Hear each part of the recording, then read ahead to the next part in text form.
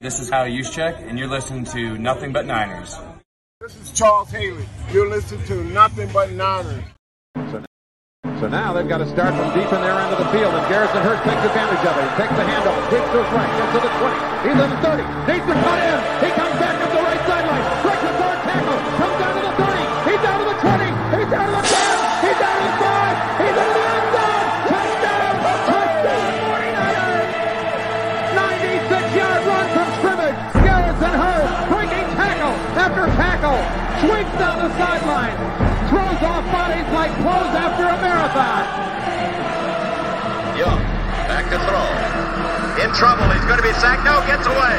He runs, gets away again, goes to the 40, gets away again, to the 35, cuts back at the 30, to the 20, the 50, the 10. He died. Touchdown, 49ers. Third down, Alex takes the snap. Alex looking, got it, post, and it's got it! Touchdown! Touchdown, 49ers! It is second down. Ryan takes the snap, throws the slant to the left side. It's Russell intercepted. The 49ers pick it, and Navarro Bowman is redemption. Navarro Bowman running it all the way for the touchdown. No greater redemption. The San Francisco 49ers. We can do whatever we want. Click, boom. What's going on, faithfuls? It's your boy Mike from the Nothing But Niners crew, and guys, we are back. Super late victory shot show. Can we do a little bit of that, huh? Y'all guys want to join for the victory shots? Y'all got to let me know if y'all want to throw them back, man, because I am in a good mood. We got a lot to discuss. Shout out to everybody in the chat. I know Callie ain't going to let me forget, man. Look, as soon as you see my face, you owe us, Mike. Look at this. Look. He taxing me. He like the government. I owe y'all, right? Don't worry, y'all. Look, this is what we're doing. We're doing it up today, man. But before we get started with today's show, we are going to do the victory shots to start everything. But I do want to send some prayers up for my man Hamlin. All right, he is out there really fighting for his life, literally fighting for his life. All the emotions that I had about this game, all the stuff that I was excited about, all the stuff that I was upset about, all the stuff I wanted to overreact about, and all that, it really all just vanished. Watching. I can't even say that game last night, right? It was a scene. It was an experience to be watching the TV and see what happened to this young man. Just completely I mean, you guys saw it, right? But here's what we do know. They had to administer CPR to him on the field. They did get him to inside the ambulance into a hospital very, very quickly. He went from having a tube down his throat and being on 100% oxygen to only 50% oxygen. That is the update that I last heard. Within the last half hour, I heard that. So prayers still going up for him and his family. We want him to continue fighting. And shout out to the faithful. I know you guys partook in it because that's the kind of community that we are. But his charity, man, oh my goodness, right? He started out the night with his charity, and I think they said they had a goal of like $2,500 or $25,000, whatever it was, and the charity is up over $3 million in a day. I am so proud of the NFL community for everybody stepping up, and even if you didn't personally contribute to it, just the retweet, just getting more eyes on it, keeping people keeping him on people's minds and what he stands for. And it all goes for, a good cause, the toys and the youth in his community. So a young man, like you guys know what it is, man. It's over $5 million now, Steve says. Look at that. Over $5 million, man. So, definitely want to start today's show with prayers up for Damar. We are not doing a moment of silence. We are going to speak positive things into existence. Silence is for the dead. He is not dead. I don't think he's going to die. I think this man is going to fight, and we are all like, you guys, listen, man. I know it's not time to joke or anything like that, and I'm not joking, but you guys remember, if you guys ever watched anime, Dragon Ball Z, right? They had this thing in there called the Spirit Bomb, and they asked everybody in the world to put their hands up and just send that positive energy, right? I watched the timeline, and that's what I felt was happening for Damar and his family. It was absolutely beautiful to see, just 100% positivity. And if anybody, I don't care how big of a name you were, I don't care how small of a name you were, if anybody posted anything that was slightly negative, or what about the game, or what about my people roasted them. They absolutely annihilated them, and I love seeing people come together for the right reasons. And that, let me tell you, praying for DeMar is absolutely one of those reasons. So we're going to continue to do that, guys. And if there are any updates throughout today's show, we will bring them to you. All right. So with that being said, I'm happy to hear that, like I said, he's back up to only needing 50% oxygen. And that is a major, major thing. Let's go ahead and I'm going to put the link in here, guys. We are going to do some victory shots. I can't do some. I still have work in the morning. I might be able to do, one, maybe two or something like that. I'm going to put the link in here. It is time for victory shots. Okay. And I owe it to you guys. I'm sure we owe it to ourselves.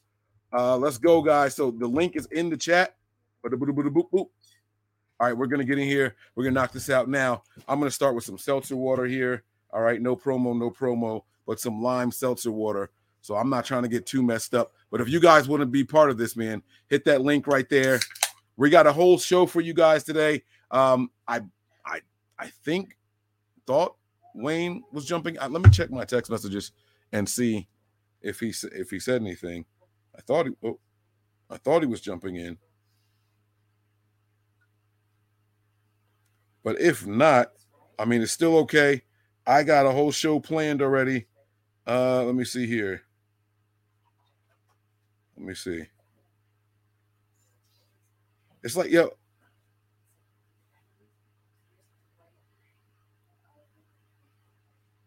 Where did my link go? Do a two-step. All right, so there's the link.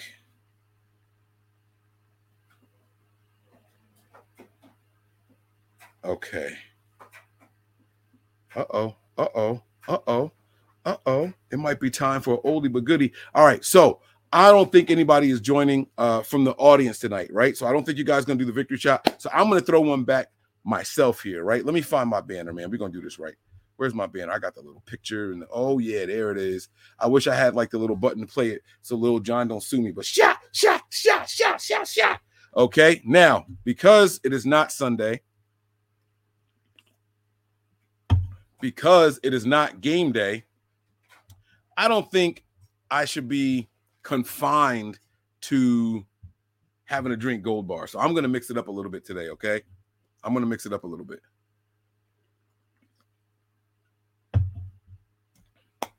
Uh-oh, they about to clown me for my glasses. I could feel the heat coming. These are glasses that my wife got me. Some Versace glasses. So what we were looking for was something red and gold. And you guys can see right there in the front, the Versace symbol. The sides are a little loud for my liking, but the front gets it done. So here we go. All right. I got somebody in the chat down there. Oh, I see her. It looks like she's pouring up the victory shot down there. Let's go. I think it's time. You give me a thumbs up when you're ready. We're going to take these victory shots on camera. Let me get mine. Okay. She said, 1 second. All right. So I know they asked what I was drinking on tonight. Just a little Douce. Okay. We're going to do a little Douce. Oh, no. I got another surprise. And I see it. Let's go. Oh, this is going to be a great victory shot. Oh, this is going to be the victory shot of all victory shots. And I get a thumbs up already? Is she ready? Okay. That's what I'm talking about. Let me change this background up here real quick. This is going to be so dope. All right. So it's going to be 3 of us here so far. All right. We're going to pop them in. Let me know when y'all are ready, ladies. Make sure y'all give me the thumbs up. Also, before you guys come in, make sure the background is turned down if you're watching on the TV or on another device, okay? So there's no feedback from the microphone, okay? Make sure everything is turned down. All right, I got 1 thumbs up here. Hi, Mike. Are we ready? Let's go! Now, that's what I'm talking about. Y'all know who that is. We have 49ers royalty in the building. Let me pour up my Douce. Let me shut up. Hold on. Let me get this in a little bit of. Got to get the. All right, there it is. Can't spill it. Don't spill. Don't spill any alcohol. Okay, here we go, guys. So this one, guys, the 49ers, ladies, let me stop saying guys. I say that in general. I don't mean, okay. So the 49ers are an incredible 9-game win streak. Oh, we got somebody else. Let's get Tony. Is that my man Tony? Oh shit, it's Tony. Oh my God. I feel like one of those little waving things outside the stores. Come buy my mattress. It's Tony in the building. Let's go. All right. Hey, Mike, before we do shots, can I show off something real quick? Yeah, what you got? Can't tell if you can see this or not. Got to take it a little bit lower. How do right here. I can do this little thing. I'm wearing that's a Top Hat Dev pin that I'm wearing right now. She sent it to me with my Christmas gift. That's why I said 1 second, because I was like, I can't come on Nothing But Niners and not wear the pin. So I had to go grab my hat real quick. Absolutely love it. I absolutely love it. All right. So we're going to do this. We're going to take this shot. I see more people coming in here. Uh-oh. We're going to have to change it to a 5 screen now. We building up, man. Look, see, I'm glad we didn't take the shot because I'd have had to throw back another one. And I'm not trying to be over here looking at my screen. All right. So, we got somebody else coming in too. JP is in the building. Okay. Did y'all see the link later? I'm happy everybody's in here, though. This is what I'm talking about. All right. So everybody got those shots ready. The Niners are on an incredible 9-game winning streak. They are officially undefeated since Christian McCaffrey has been named starter at the running back position. I just want to point that out. All right. Since he's been named starter at the running back position, they are undefeated. All right. What? Let's get these shots up, guys. Let's throw them back, ladies and gentlemen. Salute.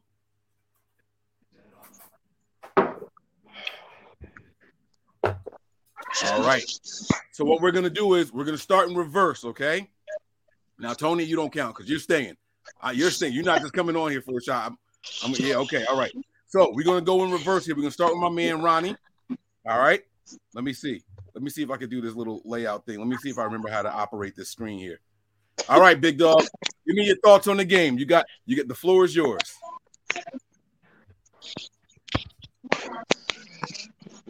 Ronnie, can you hear me? Do you know that we can see you? Oh, I can't hear anything. Oh, okay, we got to get Ronnie off. We're going to bring up my man, JP. No, that's not. Wait. Oh, Ronnie dropped out. That's what happened. All right.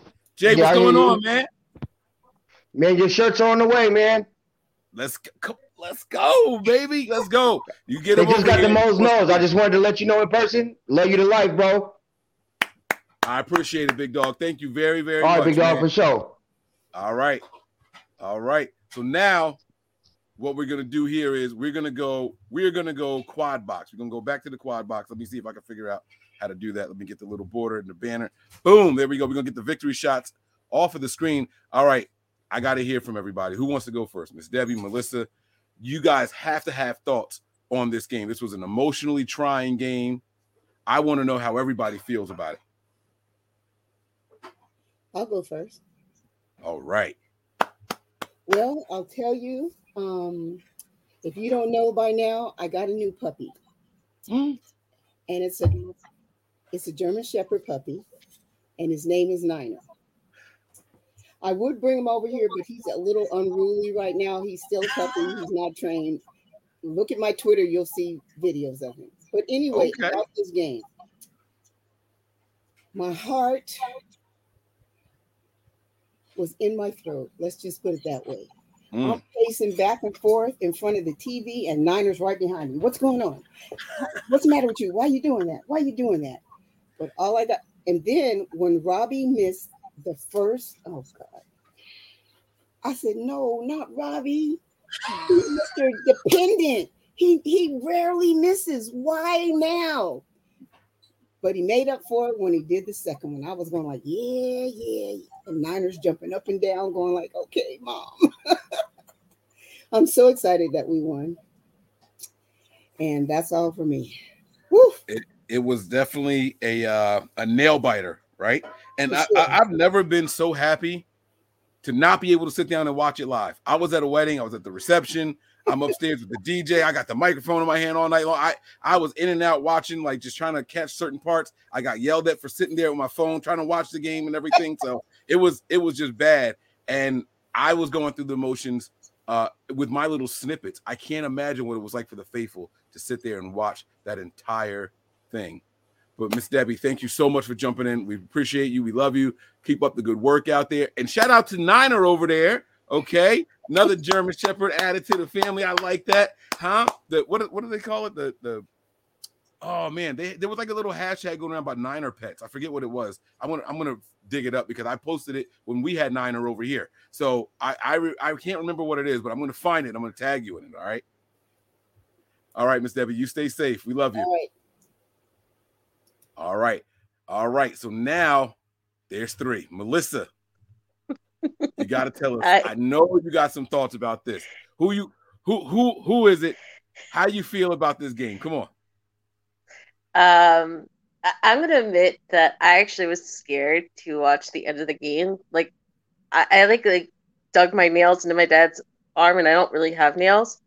And I made my father sit there, even though he was like dead tired, and watch the final kick because I did not trust Robbie Gould at that point, and I could not watch it live. Like, I had to watch the replay after he already told me that it was a good kick.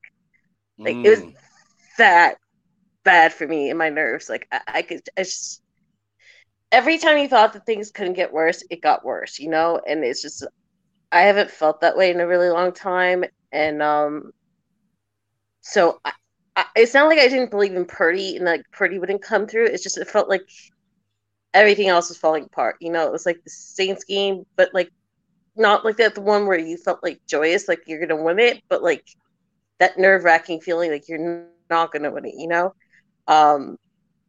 I thought it was nice, like in the big moments that people stepped up, you know, like Nick Bosa didn't have a lot of pass rush. He didn't have a lot of what we all hoped for in this game, but when it was critical, he got enough pressure. He knocked the offensive lineman into the quarterback, which got the Sean Gibson thing. And I love that one picture that went like viral where Nick Bosa already has his arms up in victory before Sean Gibson even catches the ball because he just knew. He just knew it was going to be intercepted. It was going to come back, and they'd have a shot. I liked Kyle's aggression throughout the game, and I think what made me happiest was that he didn't risk anybody else getting injured at the end of the game. You know, he's like, we're going to put this right down the middle. We're going to take the field goal kick, and then we're going to get out of here. And we're not going to risk anybody else getting hurt after Aaron Banks and Drake Greenlaw both got hurt. I'm seeing a maturity in Kyle Shanahan I haven't seen in a while. And that speaks volumes. But on a non-Niner note, if anyone knows about John V and his podcast, Tony is a diehard Buffalo Bills fan. So if you can't come in tonight because you want to stay and watch nothing but Niners, and I respect that, but could you at least come in at the end of the show and drop a comment and give some support to a diehard Bills fan who's probably gone through the ringer in the last couple hours, seeing his team go through hell. And I love this community. I love what everyone's been tweeting and supporting. And I love that Trey Lance and Christian McCaffrey both donated $1,000 to DeMar Foundation. And I love that Chris Jericho, who's not even part of the NFL, even donated $5,000 to it. So yeah, thanks everybody. It's lovely to see all you guys. And I actually have breaking news. I might meet Nick this weekend. Oh shit! Okay, let's go. He lives out in He lives in Garfield. I didn't know he lived in Garfield so close to me. So Nick goes to this bar in Paramus that's over where Fuddruckers used to be. I don't know if you know where the one in Paramus used to be. Mm-hmm.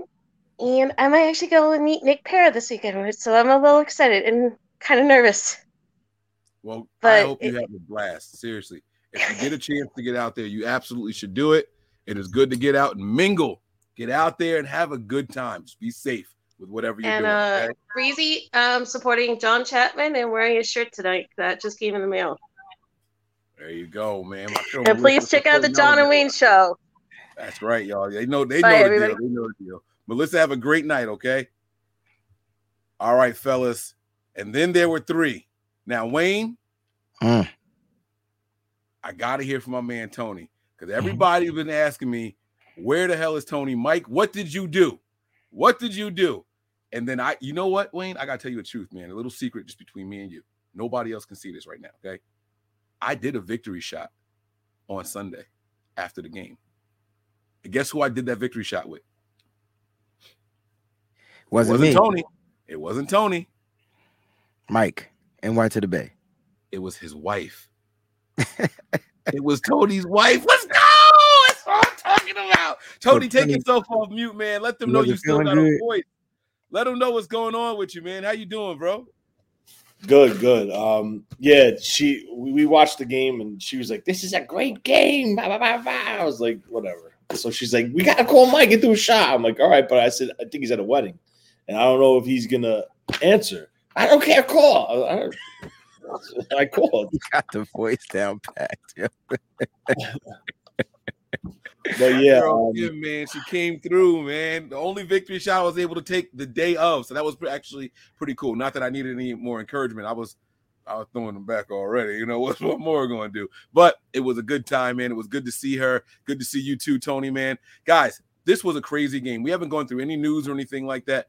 How do you guys want to start? Y'all want to start with the normal format now going forward? Y'all want to start with the latest news and rumors? Or y'all just want to start talking about the game? Because there's a lot that we got to go over, man. We got to break down a lot of stuff. Whatever you need. Whatever you want to do. Yeah. Okay. So let's start with the most recent news for the 49ers, okay? Now, they're moving some people around on the roster. They releasing people, trying to put them back on the practice squad, and I think that's a little bit of a dangerous move. Let's start with Spence. Okay, Akeem Spence was released so they can put him, we're assuming, on the practice squad, right? He won't be able to go on the active roster, so yeah. He's one of those veterans. He was filling in, and he was playing pretty well. Why this move? Who were they making room for? Like, what's going on? What do you guys think of Spence in his time out there? And then what do you think is the corresponding move?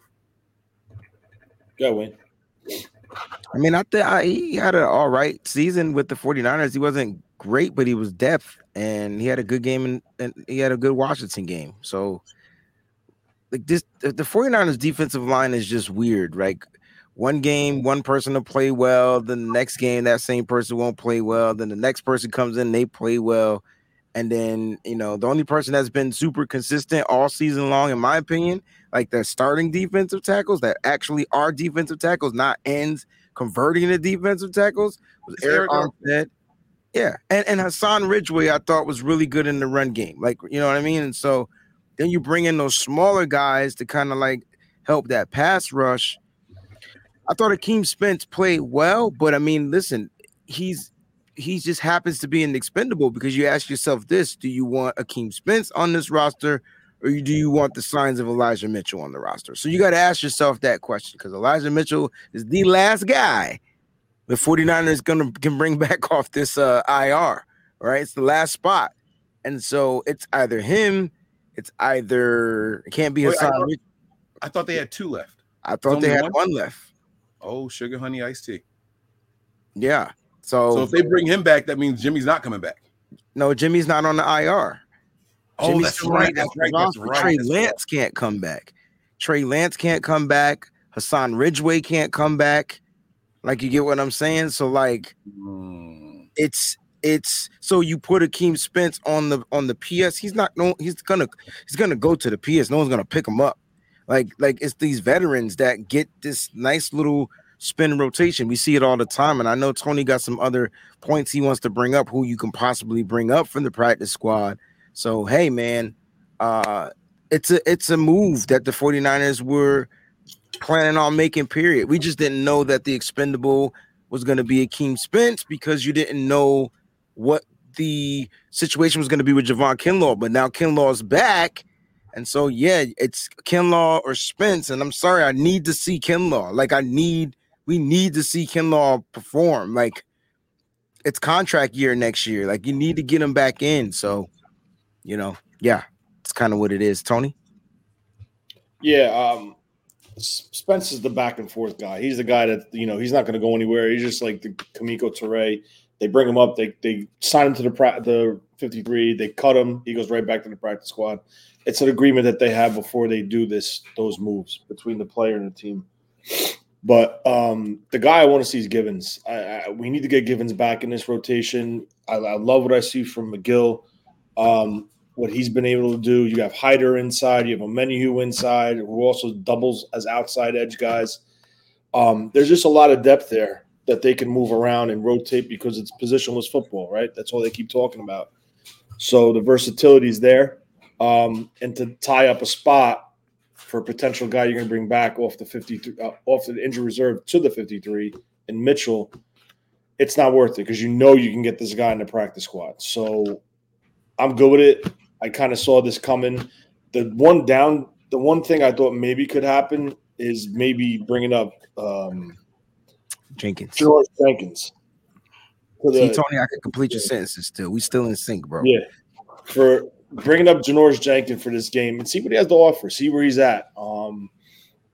If the Niners get a lead, you might see a situation where Kyle might get him some run on the outside, maybe sit Travarius Ward for a little bit.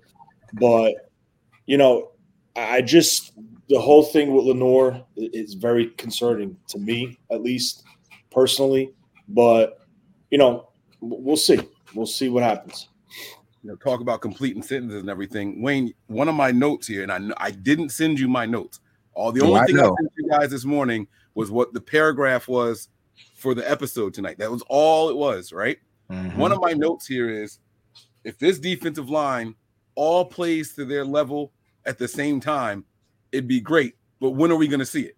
We're Not only this getting season. consistent play from two players on the whole defensive line, and that's Nick Bosa and Eric Armstead. Yeah, it's not like not one this season. One or the other. Every once in a while, somebody will come in and make a little splash play here or there, but we're not getting the consistency at the same time. And it's like, what's going on? But you know what, Mike? That lets you know that Nick Bosa is in a stratosphere of his own and how great Eric Armstead is, and then there's a big drop-off. Yeah. And so we were screaming about, we got depth, and this guy could do this. Oh, my gosh, he can pass. Ebukam can get to the outside. No. They're not as anywhere near what those two players can be, not even Kinlaw. And you're hoping Kinlaw can be because he's a first-round draft pick, but due to injuries, things like that, he can't get on the field and stay healthy. So that should be a concern. But like Tony says, the kind of that glue-ish piece is the health of Kevin Givens. And so when he comes in the game, he gives you pass rush and run stop. Mm-hmm. I also think there's somebody else that we're leaving out, and it's Jordan Willis. I think this team relies big on Jordan Willis. He doesn't play a lot of confidence in Jordan Willis. I can see Jordan Willis sliding over for Ebukam, bro. Yeah, because I gotta be honest with you. Go ahead, say it. I can feel it, bro. And remember, he came back off the injury, so he came back off the IR earlier this season. So you got to remember, he was getting reacclimated to the game.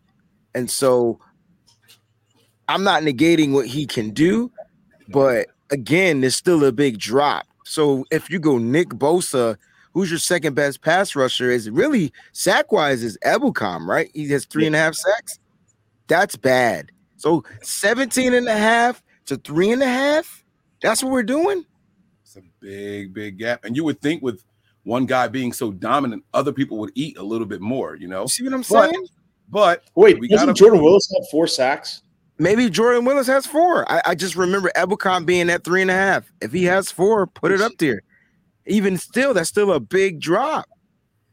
But the thing is, like, look at the comparison, right? You have a guy making a decent amount of money that you're depending on as that player, and you have a guy who's overachieving, making minimum. But my point is, you don't have the perfect complement. Oh, no, you don't. To Nick Bosa yet. I don't know what they're gonna do with Drake Jackson. I'm sure he's gonna develop. Ebukam has 4.5, and Omenihu has 4. Okay, so that's what it is. So 4.5. Either way, it's a big drop, guys. Like, that's a huge drop because you're like you just said, Tony. You're hoping if Bosa's taking 2s, they can't win one-on-ones. No, you're right. So then when we trash our secondary because the pass rush can't get to the daggone quarterback, that's not fair. And we can't blame Kerry Hyder when they keep moving him inside and out. You can't blame this guy. This dude is playing 2 positions. Well, there was a lot about this game that caught my eye. I really was confused about, and the whole defensive line and the way they played. The vanilla D. Well, before we get into the game in particular, let's continue with the news so I can get that banner off. Right. Let's talk about the injuries. Have we gotten any updates on the injuries that happened throughout the game? I only saw the post game pressers. I don't know if there's been anything since then. So no update on Banks. Banks will be out. He'll miss the next game, but he should be back for the playoffs. And it's kind of day to day for Christian McCaffrey with the ankle sprain, and Greenlaw should be good. Greenlaw's supposed to be good to go. It's a bad. They're waiting on other tests though. Yes. Now I was listening to Jennifer Lee Chan on the 49ers podcast with Matt Mayoko, and they were saying that after he got up, they saw him doing sprints on the sideline. No, what do you mean after he got? Did you see him sprint to the sideline? Well, I did see that. Okay. No, I did. The injury was. I was like, oh no. No. I forgot you wasn't watching it in real time. You watched it, so I wasn't sure if you saw him. He jumped up like the Undertaker. Like Paul Bearer was like, and he just jumped right up. Yeah. And he ran off to the side. Look at that, man. We don't made.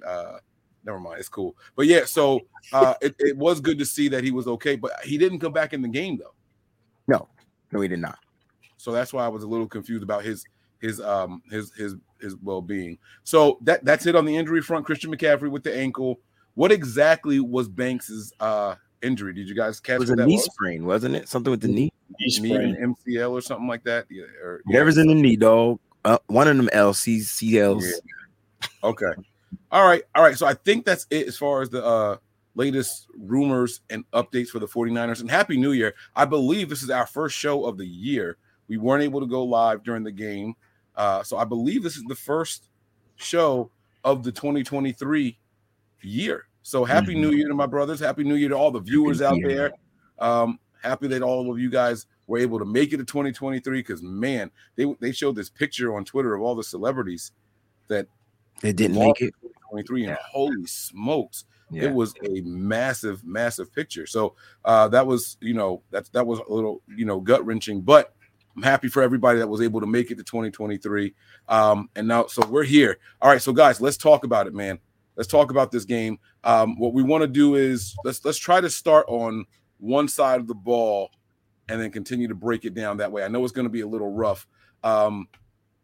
Offense or defense? Where do you guys want to go first? Special teams. Special teams.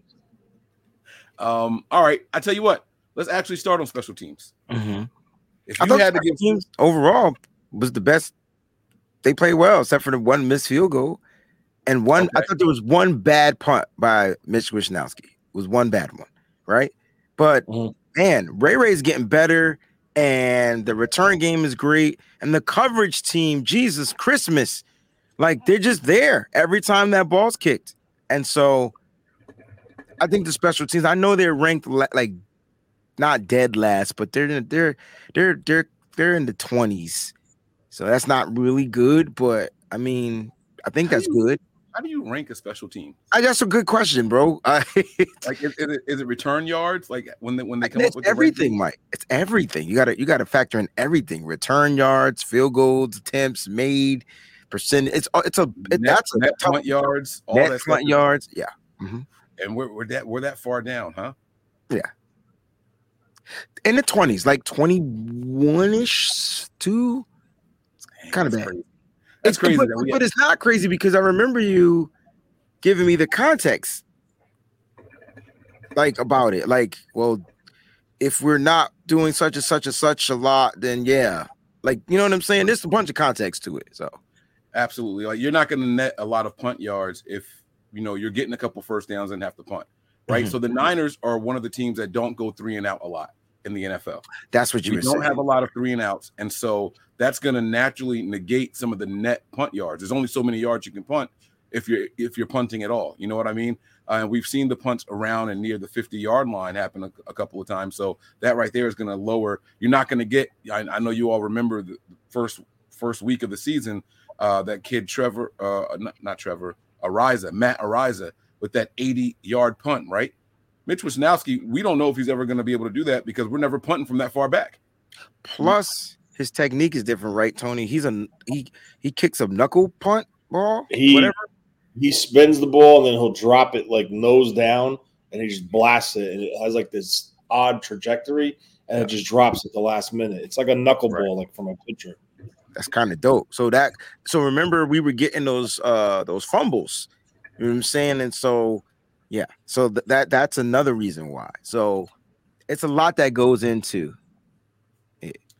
All right, so let's go ahead and start talking about this defense, man, because this defense, this game, believe it or not, if you depending on what play you saw, you would think this defense was phenomenal.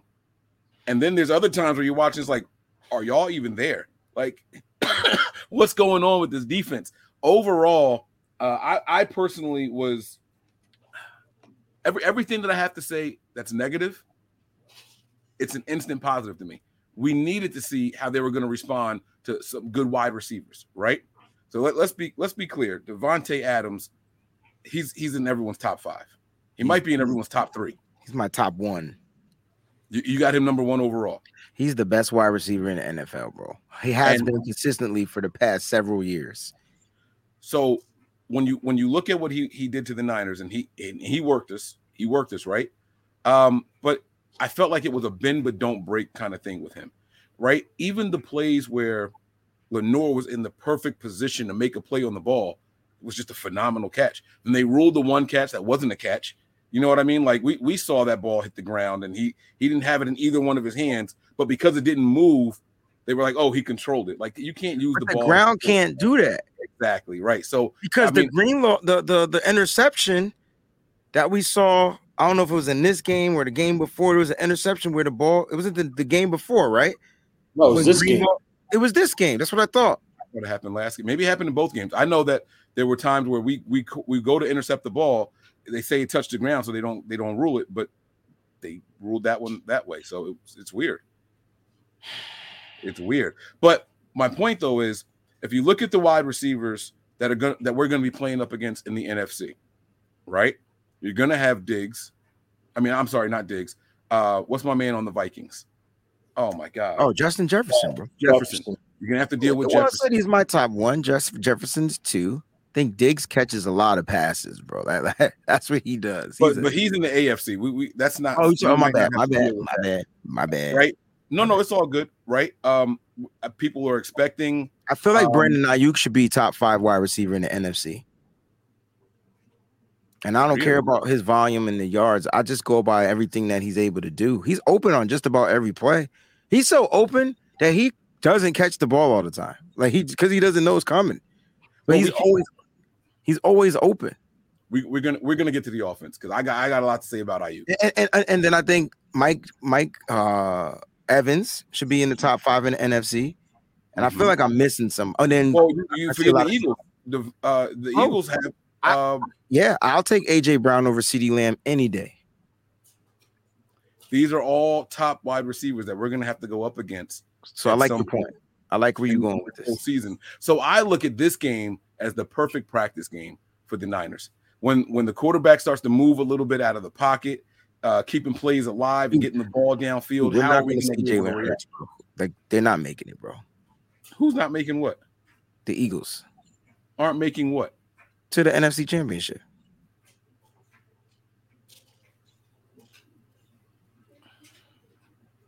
Hey, don't let that regular season bullshit fool you, dog. It's a whole different monster. You could disagree all y'all want. You got to realize something. They're playing without their best offensive lineman and that left tackle, Lane Johnson. And ever since he's been out. Well, Tony, can I add 2 more pieces to that? They're going to be missing 2 top star defensive players too now. Who's out for the defense? I don't. Josh Sweat, I believe, is out, and I think there's another person, if I'm not mistaken. I mean, listen, you have to respect them. They're a good team. They're a talented team. I ain't got to respect them, but y'all can respect them. I'm just saying in general, like they're not currently the number 1 seed. It's not definite. I respect that they're the number 1 seed, but other than that, I don't think they should be the number 1 seed either. The problem is, I just don't. There's something about that team. Just can't. Mike, who did they play? Look at that schedule. No, they haven't played anybody. That's where y'all confuse me, man. I'm sitting here trying to make my point. I'm thinking y'all going total opposite in the direction, and then you come in with that. That's the whole reason why I'm saying what I'm saying. We're right there with you. We all see the same thing, right? The Eagles. All right, so here's the thing. You can only play the teams in front of you. I'm never going to fault them for that. But like I said multiple times, I said it when they were 8-0, they were 9-0, or 8-1. I think they lost to was it 8-1? They lost to Washington. Round weeks, but those games, Mike and Tony, those are divisional games, so they could kind of, it don't matter. I'm not worried about Arizona, but Arizona can whip our ass on Sunday, bro. They shouldn't without Kyler Murray, bro. Dude, we lost to Jared. We were about to lose to Jarrett Stidham, bro. Yeah, but Colt McCoy is better than whoever. I don't even know the kid's name who's playing quarterback. I don't know either. I'm just saying they could come in there, and next thing you know, he moving around, and the defense wasn't expecting it, and he's keeping plays alive. And we're like, what the freak? It's the Cardinals. They suck. Kingsbury should be fired. But it can happen because it's a divisional game. That's all I'm saying. Like, I'm not chalking it up as a dub yet. I know we're gonna win, but it's gonna be tough. So I'm saying that to say them, and that's why I think the Giants could beat Philly. They both in. But them divisional games be tough. And did you see that Daniel Jones about to be offered a contract extension, y'all? I didn't see that. Bro, he had the best game of his career last week, got the Giants to the playoffs, and now is about to get a contract extension, which means Jimmy Garoppolo will not be going to the New York Football Giants. Wow. Oh, Budda Baker's out too? Oh, okay. I like that. All right, so y'all don't think that this was a good? We went up against. If I'm not mistaken, Jacobs is an all-pro running back, right? He's not just some. Y'all don't listen to me. That's my point. You know what? He's a Pro Bowl, not all-pro, but he's a Pro Bowl. So it's close, a little different. I told y'all on the show that's the guy. The one guy you needed to take away was Devontae Adams. Then you had to find a way to stop him. He played well. He didn't score, though, guys, until the very end of the game. But even still, he was having his way. He's one of the best running backs in the NFL this year, right? Mm-hmm. Statistically speaking. And he was the one ball carrier that got over, 65 yards in the Niners or something like that, right? We still stopped him, yeah. Yeah, so even with that being said. Well, check his pass catching yards because he had a couple of screens. He was keeping the plays alive. So we can. I think it's fair to say that teams are going to struggle running the ball against us. Is that fair to say? Yes. So it's going to come down to that secondary. It's going to come down to the pass rush, Mike. All right. So were y'all disappointed with the pass rush in this game? Oh, yeah. It was. There's something. I don't know how to say this. There's something off about this game. Okay. I did not see the pin your ears back and look from this defensive line. They came off the ball very hesitant. And I think it's because from past history, maybe from Kyle when he had Stidham in the Senior Bowl, they knew this kid had legs. So they tried to maybe rush him more disciplined and try to keep him in the pocket. But there were several times Bosa tried to just pin his ears back and go and left the opening in the field and the defensive line. And he would take it and run. But when this team needed to do something, the defense shut that team right out when they needed to. The 4th and goal on the quarter-inch line, I think it was at, they stopped them. Then, the pressure would push Miller back into the quarterback, the interception. They needed a stop. When this team needed to stop, they played. I just think they came in with a very conservative game plan. Let's get in, let's get out on defense, and that was it. But I like the adversity that the defense went through. I mean, they were down, I think, 10-3, I think, right off the rip. 10-3 they were down. I couldn't remember. I was screaming and yelling. No, because we answered a touch. Yeah, I thought we scored a touchdown. It was 10-7, right? No, yeah. They scored first. Yeah, and then we scored a touchdown. Yeah. We answered back right away, or did we have to punt? No, I thought we answered back with a touchdown. We didn't punt to the second drive, the third drive, one of them drives.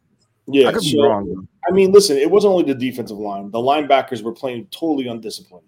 Yes. Like there was several plays where Fred Warner just let people go right behind him. One of them was Devontae Adams, and he was just staring in the backfield. Like, you can't do that. Same with Dre Greenlaw. And they did some new shit I caught twice where Fred Warner was on this side and Greenlaw was on this side, and then they flipped their drops. Like they actually crossed each other. And I've never seen them do that, but I don't like that because there was a major delay between them coming from here and going to their zones. All that extra ground to cover, yeah. Yeah, I did that. I never see them do that before. And another thing I didn't see them do a lot of is when they do that 3 to one side and then it goes all the way to the other side, and there's a linebacker in the A gap to the away side from the 3. They didn't do that often. They did it when the game counted. When they needed to get in that backfield, that's when they went to it. It's almost like they were trying to come up with something to see if they had to do something different in the playoffs, will it work? And I kind of feel like there was like they were like in test phase versus the Raiders in this game. So it wasn't the true Niners defense, in my opinion. It wasn't. And that's what I was saying when I said, you know, all the negatives I have a positive spin on it. It was almost like they put themselves in weird situations to see what the players were capable of doing. I'm not saying that they did it on purpose. Maybe they were confused. You know, Nick Bosa, did y'all hear what Nick Bosa had to say at the podium? Mm-hmm. He flat out said, like, yeah, we kind of underestimated him. We kind of, you know, like weren't prepared for how Stidham was going to be. Like Bosa was very to the point. One of his best pressers. I mean, no one really knew what Stidham was going to do. I mean, you would have had to go back and watch the film in New England, and he didn't play the same way he played in New England that he played here in Vegas. He was a totally different, more mature type of a quarterback that took off if the read wasn't there and just ran the ball. The whole damn Wayne, I disagree with that to a point because I think they knew something on him because they were rushing him totally different than they were rushing anybody this season. Yeah, like, but they were over rushing though. Like they were over pressing in their lanes. The same way, who was it that Nick Bosa, who did we play? I don't want to say it was it Kansas City?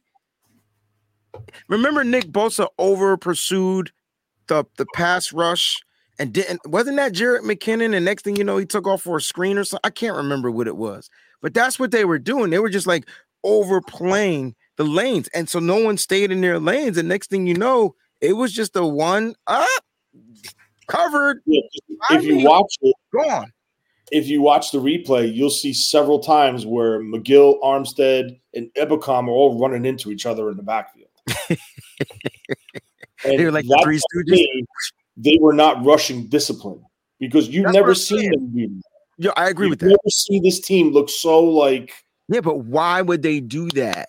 That's my point. I think they were honestly experimenting to see if they had to go to a different look versus a team like the Eagles, versus a team like the Giants, versus a team like Seattle, Green Bay.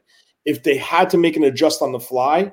So you're saying to me that I think they went in overlooking Stidham.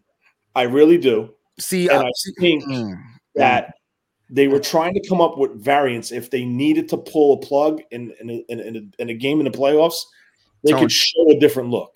I'm gonna need you to go back and watch the New England tape. Stidham did not run like that ever. I remember. I remember. That's why I said that the 49ers probably weren't going to have to worry about it. Now you said something that just kind of like caught my attention though. What if the 49ers didn't care about this game? Because they already had they don't care. No. Hold on. Because you just said that they were testing stuff. And what if they asked Josh McDaniels to do some things a little bit different so that they could prepare? Like my number one thing, the major red flag of this whole game, I don't care what anyone says. Who do you think is a better wide receiver, DK Metcalf or Adams? Oh, Adams. So then why did Travarius Ward shadow DK Metcalf but didn't shadow Adams? Talk your shit. Come on, ding ding, hit the freaking bell thing you got over there. That's the number one tell-all because if this was a game that they needed to win, I would put a lot of money that's why I just said they didn't really care about this game. Yeah, and that's what I'm trying to tell you. They were experimenting to see if they can get away with leaving Lenore, leaving Adams. I agree. Ward. I agree. I just want to know why he did that. And well, you I can tell you why. I don't know. I just thought it was odd how they just did this. And I'm 100%, but you just answered why. You said it was to prepare for those teams. Listen, the Giants. All right, let's look at these teams. Exactly. Yeah. Okay. Oh, you got it. My bad. Y'all are getting there. Y'all right there. Just connect these dots. I'm just saying, if we play the Giants, you got to deal with Daniel Jones. What does he do? He whipped our ass by running the ball. Let's keep it a buck. He beat us by running the ball. Like Daniel Jones beat the 49ers. I don't know if y'all remember, by running the ball, right? Who we got after that? We could possibly face Jalen Hurts. What does he do? Number 1 running quarterback in the league, maybe next to Josh Allen or something like that. Don't know. He might could be. Right. But Josh kept playing and he got hurt. So, and then who else will we have to face? Aaron Rodgers can move in the pocket, even though we know, but he's a movable guy. It's more about y'all might be right. More about the receivers. I think it's not more about the receivers, Mike. I think it's more about the quarterback being able to extend that play for those receivers. If you let AJ Brown get lost, because I'm sorry, AJ Brown though, it's Devontae Smith as well. So they need to see. Listen, they got multiple guys. I got you. Right. That's what I'm trying to tell you. So when you go up against the Packers, right? Who's the Packers' number 1 wide receiver this year? It's supposed to be Lazard, but I think it's Christian Watson. So now you got 2 guys you got to concentrate on, right? Now you look at the Eagles, right? They got 3 guys. They got 2 guys also, right? You look at the Cowboys, right? They got 2 guys. They got 2 guys. We can't sit here and say, all right, we're going to shadow one guy. What if something happens? We got to figure out how we're going to be able to adjust in this postseason. Can Lenore cover this guy if he's on that side? Can you get what I'm saying? Go ahead, Tony. My thing is with that, though, it's a valid point. But look at last year. Our secondary was a lot worse, and we handled business with a worse secondary and a depleted pass rush. I think Ambry Thomas can shut down A.J. Brown. My thing is, like, what I'm looking at is they tried to beat the Raiders playing pure coverage. Yes. That's what I observed, because once they needed to dial up the pressure in the latter part of the game, they were getting back there. Bosa was consistent. I mean, he wasn't getting sacks, but he was consistently in that backfield. Whenever they needed him, he was back there. So that shows me they wanted to see, you know what? Let's see, God forbid, if our line can't do it. I want to see the back end try to carry the front for once. Yeah. And it didn't work out. Now, it will never work out. It's not built to do that. It would work out if they play discipline. And when I say discipline, I'm talking about the linebackers to the safeties. There was a lot of miscommunication between the linebacker and Hufanga, the second level and Hufanga, right? Because Hufanga, and I'm going to tell you right now, it's going to happen in the playoffs. You're going to get teams coming out and start handing the ball, grounding, pounding. And then every play that happened, Hufanga came closer and closer and closer. And that's when they went deep. And then what did they do? They put a 6'7" tight end versus a 5'9" cornerback. But Tony, that name one other tight end that's gonna do that other than Travis Kelce. Tanya? Hell, Mike, shut up. Tony's not as fast. Tony's not as fast. And that's exactly what I'm talking about. But he will go up and get a ball. Size matchup. He talked about the size. I'm talking about size. I'm talking about that. That had nothing to do with size. That had to do with the fact. No. All right, let me focus on the touchdown. The touchdown is that's the one time I felt like Hufanga just bit the cheese because he was inching up and he bit on that fucking run. And next thing you know, Darren Waller's in the end zone over him, and he couldn't get back. He doesn't have the speed to get back. He doesn't have that type of speed to be, oh, snap, I made a mistake, and cover to get back to make a play, because Darren Waller, for some reason, at 6'7", runs a 4.3. That's what I saw. He was fast the whole game. He's definitely fast. And I just want to credit Mike for something, because he made a point 2 weeks ago when they announced the Pro Bowl with Hufanga. I think Hufanga maybe came to like, oh, I got this. I'm a Pro Bowler. I can do this. But I'm going to tell you something right now. I caught it on camera. There's a couple things I caught. Credit to the camera guys up in that stadium taking pictures on the sidelines. I saw Unlin and Bullocks. I could have swore it was Bullocks talking with Hufanga. Hufanga never made another mistake in the game. That bad. That big of a blown assignment. Okay, so can I respond to that in particular? His issues are correctable. Go ahead. Not only are they correctable, when I went back and watched this again, it looked to me like they were giving Hufanga some freedom to roam. It might not have been, I don't know if that was the game plan, right? But there was a clear switch flipped with Hufanga at a certain point in this game. And it's probably, I didn't notice the conversation on the sideline that Tony is talking about, but I'm wondering if that's when it happened. It seemed like they were giving him some of that. I hate saying this because of the hair and all that stuff, but it seemed like they were giving him some of that Troy Polamalu freedom to see how he was going to play if they let him do that. And then they said, okay, now focus on your assignment. Go back to the original. Right. We did this for a little bit. Let's get back to focusing on the assignment. We got to put this game away. And it seems like when they did that, everything was just very different. They had a 10-point lead on us at one point in this game. The score was like 24-14. I'm like, oh my God, like this is over. Like this game is over. Now we haven't started talking about the offense yet. We're gonna get there, but it seemed like we were on our way to getting shocked, steamrolled. I'm like, this didn't look good. This was the Raiders Super Bowl. This was the Raiders Super Bowl, basically. Yeah. Okay, so that's one of my questions. New Year's Day, brand new stadium, hot team like the Niners coming and going for 9 straight. This was their Super Bowl. That was my question in the description. Which team did this game mean more to?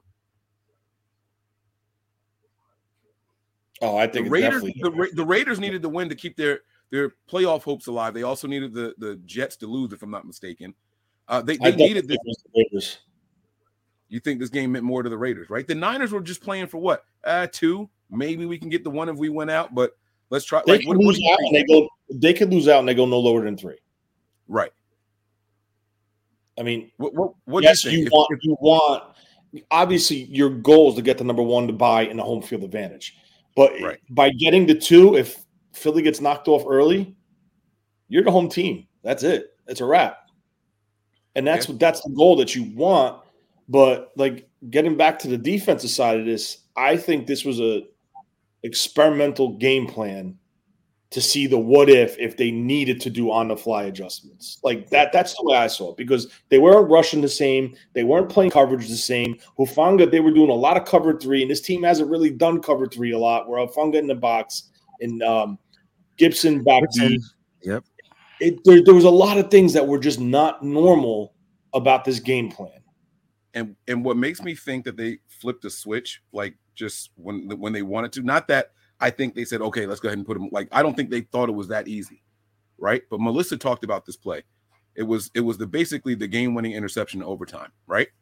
Nick Bosa couldn't get around this tackle easily all game, right? So he does this thing with his legs where it's almost like a trigger, like he does this with his legs and like gets lower, right? And he just pushed my man straight back into the quarterback, okay? And without turning around or anything, he throws his hands up in the air like, yes, I did it. No. It was like he knew I affected that throw no matter what the outcome is. They're not catching it. They're not converting. Whatever it is, he knew it. Like he felt it. And it was the craziest thing. It's like, where was that all game long? It was like he was trying different things, and then he was like, forget it. I'm just going to bull rush this dude. It was almost like he was setting him up for it all game long. Like, I got him. Boom, there it is. I don't know, man. Like, I understand what Tony's saying. Wayne, you seem to like one second you're like, yeah, it was like a switch, but then another, you don't think it was that? You think it was just a bad game by the defense? It was whether it was a switch or not, it was a bad fucking game by the defense, bro. Yes, it was bad, period. And people don't want us to talk about that it was bad because the defense. Okay. No. We're going to talk about it because I agree with that. just as much as we can praise them, we can also constructively criticize them as well. The defense needed to, whether it was an experiment or not. I see my man Colin in here says DeMeco needs to scrap that shit. Matter of fact, if DeMeco was trying to be a head coach, man, this game would have really 500 yards. Like what the fuck? What the heck? Like that's not what this defense is. That's not their staple. Their staple is keeping you under 300 yards. All right. And under 15 under points a 20 game. points. Yeah, 15 or 20. 15. No damn 20. They still don't even with this score, the last two scores, the defense still number one in points under 17 points per game.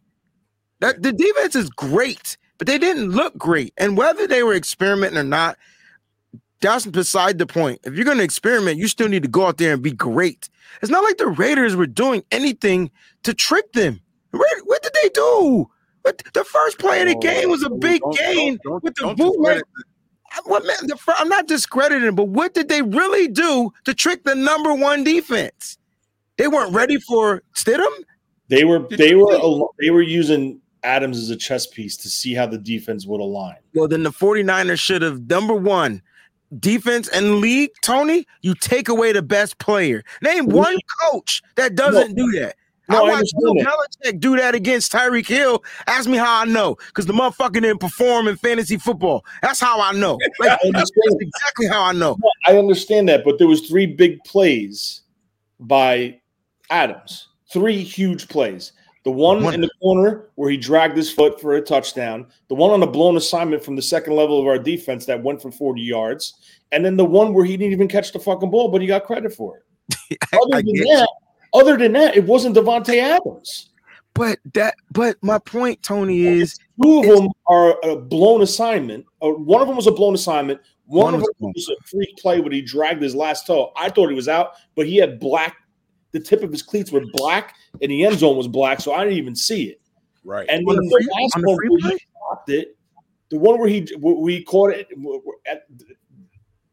Lenoir was in great position on that play. That was good defense by Lenoir. That was the best defense he played all game. If that was in Devontae Adams, there could have been a flag for a slight push-off from Adams on that play. Because if you looked, Lenoir was so far ahead of him, and Devontae Adams was still back, and he still didn't make that catch. But he got credited for it. So the issue is, if we're focusing on what happened, one phenomenal play, one bad call, and one missed blown assignment. Actually, 2 if you want to do the Hufanga one. And you're talking about a different game right now. Right? Think about it. No. Like that.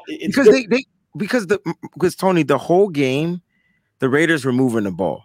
Yes. The only thing is the offense for us was moving the ball as well. Like that's kind of what kept the seesaw going. Like our and I'm look, I'm just seeing a lot of stuff in the chat. You know, Jason Aponte put the stats from the Ravens defense. I get it. I'm not saying defenses can't have a bad game, but why the fuck we can't talk about it? Why can't we say that our defense was bad? At the end of the day, they were bad. They were bad. Yeah. Did I come out my mouth and say that they're not the number one defense? I mean, technically the number 2. I still feel that they're number 1. And I still feel this team is still dangerous. They're the most dangerous team in the league. Let me tell you why I said that they're the most dangerous team in the league. Because they gave up 34 points. Huh? The replay is actually on the NFL Network right now. Get out of here. They gave up 34 points, right? And still found a way to beat this team. Still found a way to win. Because at the end of the day, the defense still won the game. If Gibson don't get the interception, I'm guarantee you the Raiders was going to drive down that field. So if Nick Bosa doesn't make that one pass rush, that one that needed to count to flutter that ball, and if Tashawn Gibson, if that was Jaquazi Curry, he would have dropped it. If Tashawn Gibson doesn't make that catch and get the return, don't forget the return yards, we don't give Robbie Gould another chance. Are you watching it, Mike? Did you put it on? I'm watching this. I'm turning it on now. I'm starting up my TV now. I just turned it on, and I just saw something, and you got to give credit to Josh McDaniels, right? For sure. That's what I was saying when Wayne said they didn't do anything. They were doing a lot. Because if you look at the alignment right now, it's his second quarter. Look, the Raiders were in control the majority of the game. The first half. 14-10 with 2 minutes in the second quarter. Even in the second half. They were up lined all the way to the top of the screen. They're facing from right to left. He has Hollins, he has Murnau, and then he has Davante Adams flexed off the left tackle. So the Niners are in zone right now. So that's Al-Shahir matched up versus Davante Adams. It's not the matchup you want. It didn't make sense. That's what you're saying. I like the defense assignments, the defensive assignments. A lot of them were mismatched like a mug. Look, let me ask you this question.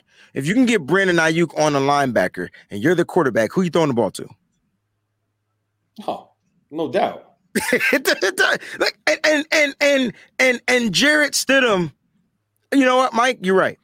I got to give him. Thing is, they didn't even go to Davante Adams on that play. That's crazy. You know who they went to? Josh Jacobs, one-on-one with Denamador Lenoir. I would take that matchup too. Big back, pass catching back, little DB. It's look, man. It's cool. We can always agree to disagree. But at the end of the day, I thought the defense was the weakest link as a whole, and it started from the front all the way to the back. I think the front negated, and you know what? It's crazy. It's weird, right? There's no pass rush, but it seemed like they were getting more yards on the ground. There were some stops and tackles for losses, but they were getting a couple of chunks, and maybe that's why the linebackers were just overcompensating. You know how Fred plays when the line ain't right. He just feel like he got to shoot up because, man, he had a couple of tackles for loss too, or at least one. So I don't know. The defense, if they were experimenting according to you guys, that shit almost went bad. And that is true. That is true. And there is absolutely nothing wrong with pointing out the worst game of this defense of the year. This game defensively was worse than the Kansas City game. I thought so too, Mike. I thought it was just me. This game was worse because they're all healthy. At least in the Kansas City game, you had a bunch of people rushing back from injury trying to play in that game on both sides of the ball, right? But this game was just completely different. Like you said, our offense was able to keep us in this one and continue to give us a shot. And now it's time to turn the page. We got to talk about this offense, man. I personally, let me end with this on the defense. And if you guys have a final thought on the defense, you guys give it. I'm not worried about this defense. I know what this defense does 90% of the time this season. This is the second game where I was just like, wow, what are they doing? That's not the norm. Third game. What was the other one? The defense was terrible in Atlanta too, bro. Like the defense. That was injuries. That was injuries. You're right, but they were still bad. And that was a team that had 3 guys rush for over 50 yards on us. So it's a little, deceptive when you include what Marcus Mariota was able to do against us on the ground. And guys, keep those super chats coming, guys. We are gonna get to those at the end of the show. I see the super chats. I don't want you guys to think that we're ignoring you. Keep them coming. We're gonna get to all of them in order at the end of the show. Okay. But yeah, no, this defense, they trust me, they'll be turned on, they'll be up, they'll be ready in the postseason. All the experiments and stuff like that is going to be over. I think that it's okay to react to what we saw. We can call it like it is. There were times where they made phenomenal plays, and there were times where they left us scratching our head saying, this is not the 49ers we've seen all year long. I know everybody that watched that game said that. I know that. Exactly. I have a question for you guys. Shoot. All the NFC teams and all the playoff teams in the NFC, do any of them have a better skill position? When I say I'm not quarterback, wide receiver, tight end, running back than the Raiders? Yes, there's one. Who? The Eagles.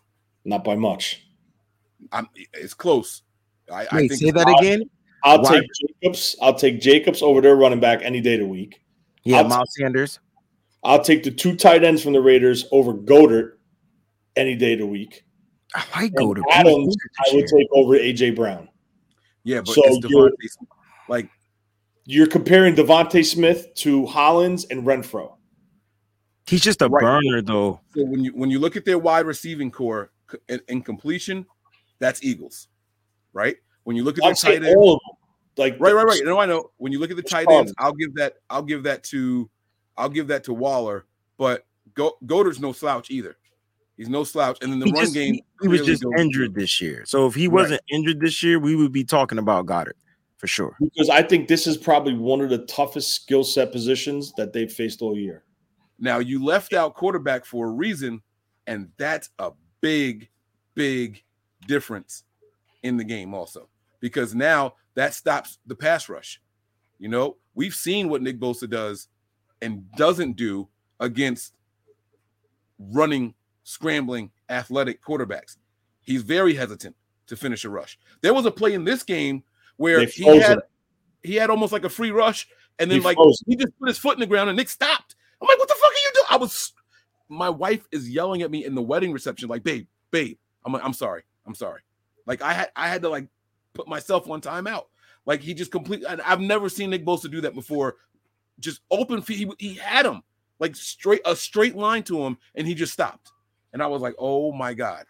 So I understand that you left the quarterbacks out, but when you do sprinkle that in, I think that puts the Eagles' skill positions over the top for the Raiders. But I do get your point though, as far as who's going to be responsible for covering those guys. I get your point there. Absolutely. I absolutely get it. Any final thoughts on the defense before we move on to the offensive side of the ball?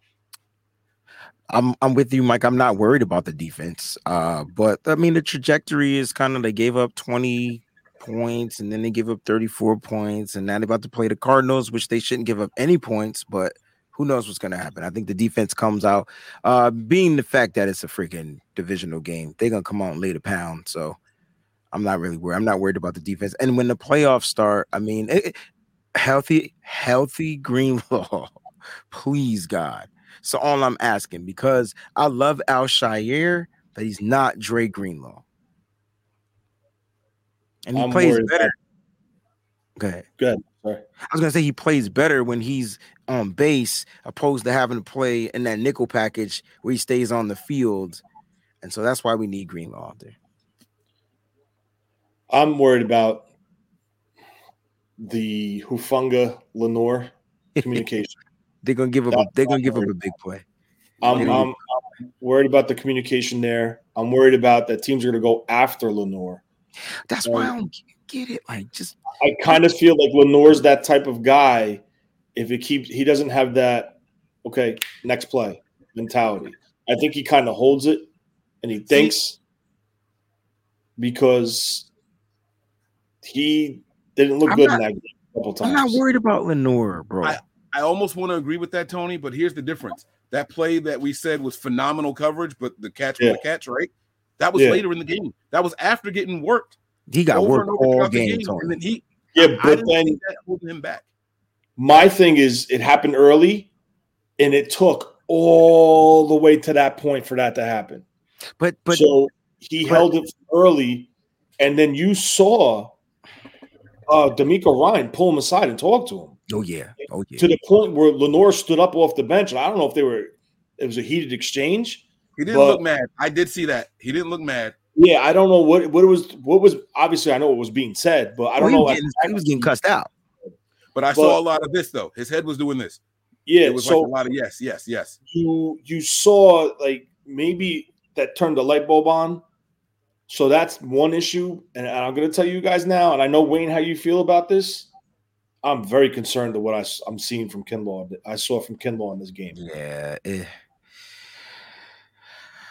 To the point where I know, Wayne, I understand you want to get him reps. He needs the reps, but my man's got no push. He's getting thrown off the ball. His pad level's high. It's the total opposite of Armstead. He has no push in that leg. I swear to God. I think. I mean, who do you go with? Like, do you go with the rotational guys? Like, as far as the outside inside guys, do you tell Greenlaw to sit and maybe play Kerry Hyder on the inside downs, on the rushing downs? Like, what do you want to do? Like, you know what I'm saying? I mean, I'm not knocking the guy. I'm not knocking him. He does have a no. You're not. I didn't get that from you, but I saw a serious issue with that knee, to the point where he cannot even push off of it, like violently. He looks like a guy who hasn't played 100 snaps this season yet. Well, I mean, he didn't even play That's my point. Yeah. He looks like a guy who is the guy who hasn't played 100 snaps this season yet. Yeah, but what Tony's concerned about, and correct me if I'm wrong, is the fact that he doesn't even have. Do you have to be that guy to play to have that push? I would think he still has the push, even if he was rusty. He has no power, and then it's like, what's the purpose? Like he's not playing with that violentness that got him drafted that high. Exactly. Like, he was tossing guys in the SEC, like literally pushing people on their ass, throwing them out of the way, and you don't see it. It's not here. And their offensive line, you're not facing a Larry Allen, a Quentin Nelson.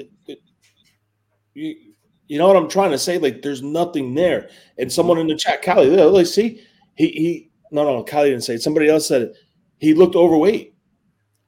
He didn't look as slim as he did in training camp than he did in this game. He looked like he put a couple pounds on. He did look a little bigger, yo. He looked a little bigger. I think maybe they're trying to transition him to that DJ Jones role. Yes. Be that true, like, space clogging DT. And he did well on the goal line. But when it comes to a situation where he needs to rush the quarterback, he's not getting that push. But he never was that though, right, Tony? Like, he wasn't drafted to be that. Like, he wasn't drafted to be the rushing. South Carolina, he was throwing people around. Yeah, but I mean, those are little boys. You get into the NFL, you get to these big offensive linemen, Tony. Man, it's in the SEC. Come on, they were. I mean, it's the best of the best now, man. It's the best. I mean, but I get where he's coming from. Like, that's the cream of the crop. Like, SEC is NFL, basically. I get you, but again, them boys to men, like, you get to the NFL's all men. Go ahead, Mike. I'm sorry. I want to do my player of the game on the defensive side of the ball before we wrap this up here. And I'm going to give it to my man, Eric Armstead. Okay. There were two game-defining plays in this game, one by the offense and one by the defense. And that goal line, let me tell y'all what they did to my man, Eric Armstead, on that play. They double-teamed him. They took his legs away from him, and he made a tackle from his damn knees. Did you guys see that play? Did you guys rewind that play as many times as I did, bro? Bro, he threw the center. You talking about the goal line play? Yes. Yes. He was on his knees when he made that tackle. You didn't see that play right then, Mike. What? He took on the double team, threw the guard, took on the fullback, and made the tackle. The fullback. Yes, the fullback. That's who it was. You're right. It was a fullback, and then he made the tackle. And then that's what he took on the double team. His legs were completely. No, it was a center guard combo, and then they tried to walk him down. He threw the guard. So you're saying it was 3? Yes. Come on, baby. That's I what just I'm want to saying, know bro. where everybody is about. They didn't want Armstead on this team. Where they at? Armstead. That play was such a crucial play in this game. Like, wow. And we we punted right after it, right? But it was the fact that we got out of it because we had a couple of penalties. Trent Williams, I think, had 2 penalties on the drive, but it was right on the 1 yard line. I mean, you kind of gotta. I mean, what's the probability you're going to get out of that? You just want to not get the safety. That was, in my opinion, Eric Armstead earned my player of the game on the defensive side of the ball for that play right there. That play was just, and by the way, he had other really good plays throughout the game. But that one right there is the one that stood out the most, keeping the points off the board. And, like, where was the help? If all those guys were on him, where was everybody else? Like, it was just a phenomenal thing to see, man. I absolutely love seeing that play. I don't know if you guys have a different one. I got a different one. I'm gonna go with T.Y. McGill. He was second in pressures on the team. He had 4 or 5 pressures, second to Bosa, I think 10. And this was the other blown assignment. Yep. It was multiple blown assignments in this game. All right, we're good. Yeah, so I'm going to go with McGill. McGill, I like that. And I got news for you. In the playoffs, hopefully Givens comes back. I think you're going to see a platoon of. He's definitely coming back, Tony. Givens, McGill, Armstead, and what's his name? And I think you're going to see Kinlaw like in 3rd and short goal line situations, and that's all it's going to be for Kinlaw. But that's all you need. Pass rusher. Now, at least. And Hyder, too. That's all you need. That's all you need from him. Like, you that's it. That's what he can give you, and then leave him in there. Goal line stance, put the big boy out there. 4th down and 1, 3rd and 1, 3rd and 2. Put him out there. If they run the ball, he should be able to soak that up. If they pass the ball, hopefully he can get his damn hands up. So I like both of your player of the games, actually. T.Y. McGill, hopefully they give him a little bit of more reps with Akeem Spence being down. I'm thinking that's one of the reasons that he got released as well, right? Because the surgence of T.Y. McGill, which we saw. Kid has a motor. Also, it could be something with Givens, too. And Givens will be back, right? He might not be back this week. He definitely will be back for the playoffs. So there's going to probably be we're going to have to figure that out. Somebody else is going to get sent down, which would probably be your boy.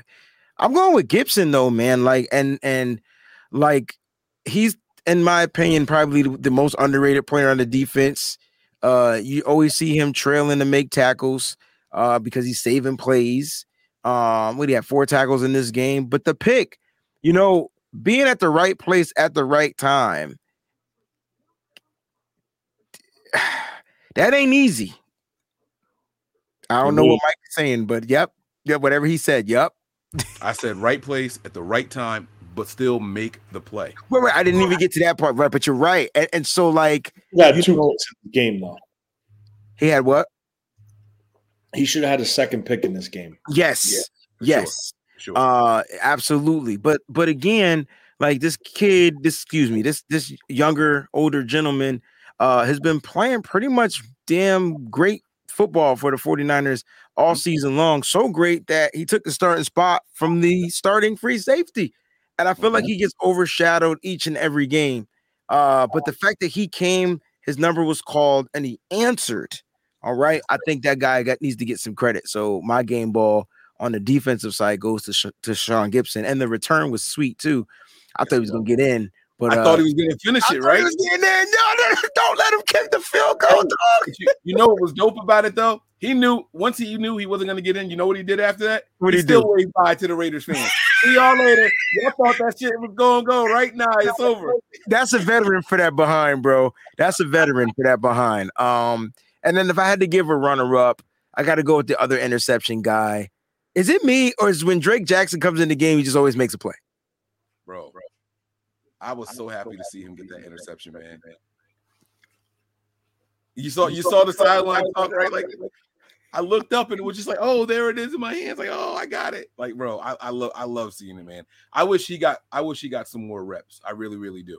But we'll see how they deploy him in the postseason. I think they're putting something together for that young man. I really, really do. Let's talk about this offense. Here we are, almost an hour and a half in, and haven't got to the offense yet, guys. This was a game of games. This was a game. I know Wayne hates when I say this. I felt like Brock Purdy needed this game. I felt like the Niners needed to see how we were down multiple scores in a game, to see what Brock Purdy's mentality, how he was going to answer. And he had bad plays in this game. He had plays that made you just reminded you, yeah, this guy is a rookie. He had plays in this game where it was like, wow, I can't believe he made that throw. There was everything, all into the spectrum, just like out with the defense, right? So I'm going to start with Brock Purdy. He did some things where I was just like, God damn it, this kid's a rookie. That throw across the body to George Kittle, across the field, the arm strength, you could just see why. I don't know if I want to say this. I'm not going to say what I was about to say, but you can see why Kyle Shanahan trusts him. No, that's not where I was going. You could see why he was third on the depth chart. Oh, because he doesn't have the arm strength at times in this game. Be very clear what I'm saying, because he had high highs. Let me be very clear what I'm saying here. He doesn't have the deep ball arm strength, and I don't see anything wrong saying that. I mean, like, that's the obvious. Like that, right. That's his knock. And so neither did Jimmy. I have a question for you, Wayne. I'll tell you what, his deep ball, does he make that throw? His deep ball is 10 times better than Jimmy's. But listen, I'm saying this kid has an ability that you don't normally see this. and he did it on the touchdown pass to Kittle. All right, he's a right-handed quarterback who rolls left, knows where the sideline is, but yet knows when to stop, flip his hips, and make a throw. That is tough. And you don't see, like, that's hard to do at 22 years old, 23 years old, whatever he is. 23. This kid is like light years advance of like any rookie that's come out in the last 3 years, in my opinion. That's just the way I see it. I could go on for hours with this kid because I told you guys from day one, I don't have a problem with him backing up Trey Lance going into this season. Watch this play they're about to show. Watch this play they're about to show on your screen. Which one? The one where they called the interference and he threw it at the guy's foot? No. It's coming up soon. He throws it to McCaffrey. It's a check down. But if he just was a little bit more patient, he had George Kittle wide open with no one near him. Right behind McCaffrey. I mean, listen, that's going to come with attrition. That's going to come with experience. Guys, we made this trade to bring this guy in to be a security blanket, and that's what he is. And Brock Purdy is taking what the defense gives him. And there's nothing wrong with that. Yeah, there's the check down. I kind of disagree. Because at some point, like I know this is not the time for him to develop, but at some point, like you can't miss those guys. You know what I'm saying? And it's the perfect time for him to make those mistakes before the playoffs. Well, my point, I'm not saying that he's wrong for making a mistake. I'm saying you don't want to miss a wide open guy. I mean, it all depends on how the defense was facing him too, right? Because we don't know what he's feeling when that defense is there. Like, he's the one being pressured. The guys are in his face. We see the wide open guy, but then Tony says, you take what the defense is giving you. What did CMC even get on that play? There was one time he threw the screen to CMC. There was one time he threw the screen to CMC. He got cracked in the backfield. So, like, yeah, that's where he rolled again. He rolled out. Yes. So listen, I love Brock. I love what he's doing, but he's also got to be better. Like, and there's nothing wrong with that. Like, everybody got to be better, right? And even Brock says it. I got to be better. I got to make these throws. I got to not miss this read. So they're saying it. So that's good. It's good that when you go back to reflect what you need to work on. That's the key. The fact that he knows, understands, comprehends, and now he can go out there and do it. And he gets better every game. I don't know if you guys noticed that. And that's why I said that this game, all the negative things I have to say about this game, like, I'm happy that it happened because it's going to make us better when we need it to count more. You know what I'm saying? Niners are in the postseason. Kyle says it every time he goes to the podium. You know, like, yeah, we got a couple of things that we can play for still, but our number one goal was to get to the dance. All right. So now it's about what we do when we get there. It's Kyle's not saying that these games aren't important. Yeah, we can still get number one, but we need other things to happen in order for that to happen. But in the meantime, it's about what we do when we get there. Right. And this game showed me that there's not going to be a situation where the Niners feel like they're just completely out of this game. No matter what. Again, it was 24-14 at one point, 27-17, something like that at one point in this game. We were down 10 points, 24-14. That's the score right now. 24-14. We're down 10 points. And he didn't look nervous. He didn't look shook or anything like that. And he went out there and he played a really, really good game. I love seeing this young man growing right before our eyes. I really, really do. I really enjoy seeing it, man. This was a fun game to watch. It was probably stressful for the people watching it live. You know what I'm saying? I can't imagine how you felt being in the stadium. Like, you had to be surrounded. I was going to say by Raiders fans, but every time they panned out, I saw a bunch of red in the stadium. It wasn't a bunch of Raider. It was Raider fans there, but it was a lot of 49er fans, yo. Right. So, like, what are you doing? Like, are y'all angry when you're sitting in the stands watching the game when the team is down 10? Are y'all hopeful, like, nah, it's a lot of game left? Like, what was the vibe? What was the energy like, specifically with watching the offense? I don't know, Mike, because it was, for me personally, I was in shock that the defense was playing so bad to where, like, I couldn't even receive what the offense was doing. Like, I'm so used to the defense playing a certain way Mm-hmm. I knew the offense have been averaging 30 points since Brock Purdy's been playing quarterback. So I wasn't really concerned about the offense putting up points. It was just like, oh man. So when we were down by 10, it was just like, all right, man, we got a lot of game left. But the offense needs to not get a 3 and out. Like they need to keep the score, because I know that the defense will find a way to make a play. That's what I kept saying. You could ask Peachy. I said, if the offense can keep this game close, the defense will make a play. That's what happened. Right. Yeah, for sure. Yeah, I completely agree. All right. So Christian McCaffrey comes in here and does Christian McCaffrey things. I got to get your guys' thoughts on this. And it doesn't have to just be about Christian McCaffrey. Let's talk about the offense as a whole. Concerns, positive things. Like what you guys see? There were a couple different wrinkles I saw in here. I don't see a lot of sweeps to Brandon Ayuk. He got one in this game. 16 yards. Right. They showed a still shot of that play on Twitter, and it's Brandon Ayuk with the ball. There's one Raiders guy who's almost out the screen, and it's a convoy in front of him. And when you see right? I think if that was Ray McCloud, that might have been a touchdown. Ray McCloud fucked it up. He just stopped. Yes, like everybody down. Pick up the block, right? And it was such a phenomenal play. That's why I said if that was Ray McCloud, that would have been a touchdown because Brandon Ayuk would have picked up that block. When you go and but there was no one near the block. He just froze for a second. He was looking to hit somebody, and then like you saw Ayuk basically run him over. He would have did something.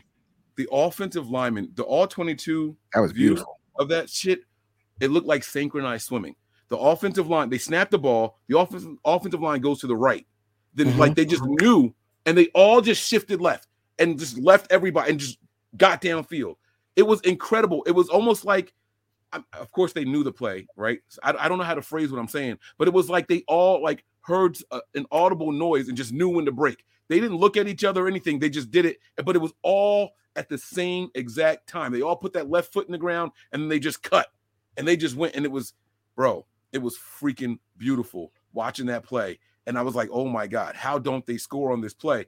But, it doesn't matter. It was a first down. It was 16 yards, I think you said, right? And then Christian McCaffrey gets in a couple plays later. Bro, it was incredible. It was incredible to see. This offense was so locked in. And shout out to my guy, Mike freaking McGlinchey. He had a phenomenal game, guys, right? Like, come on. I think he had the best game as an offensive lineman. When you're taking on the number one pass rusher of the team and you don't allow that guy to get around to get to the quarterback, 0 sacks too. When you don't allow that guy to even hit your quarterback, like that says a lot. And Mike, listen, what was my gripes with Mike McGlinchey as of lately, though, Mike? It's the number 2 pass rusher that he struggles with. We talked about always the number 2 pass rusher. He said if you put if the number one, if the opposing team's number 1 pass rusher is on Mike McGlinchey, you don't have anything to worry about. We talked about that.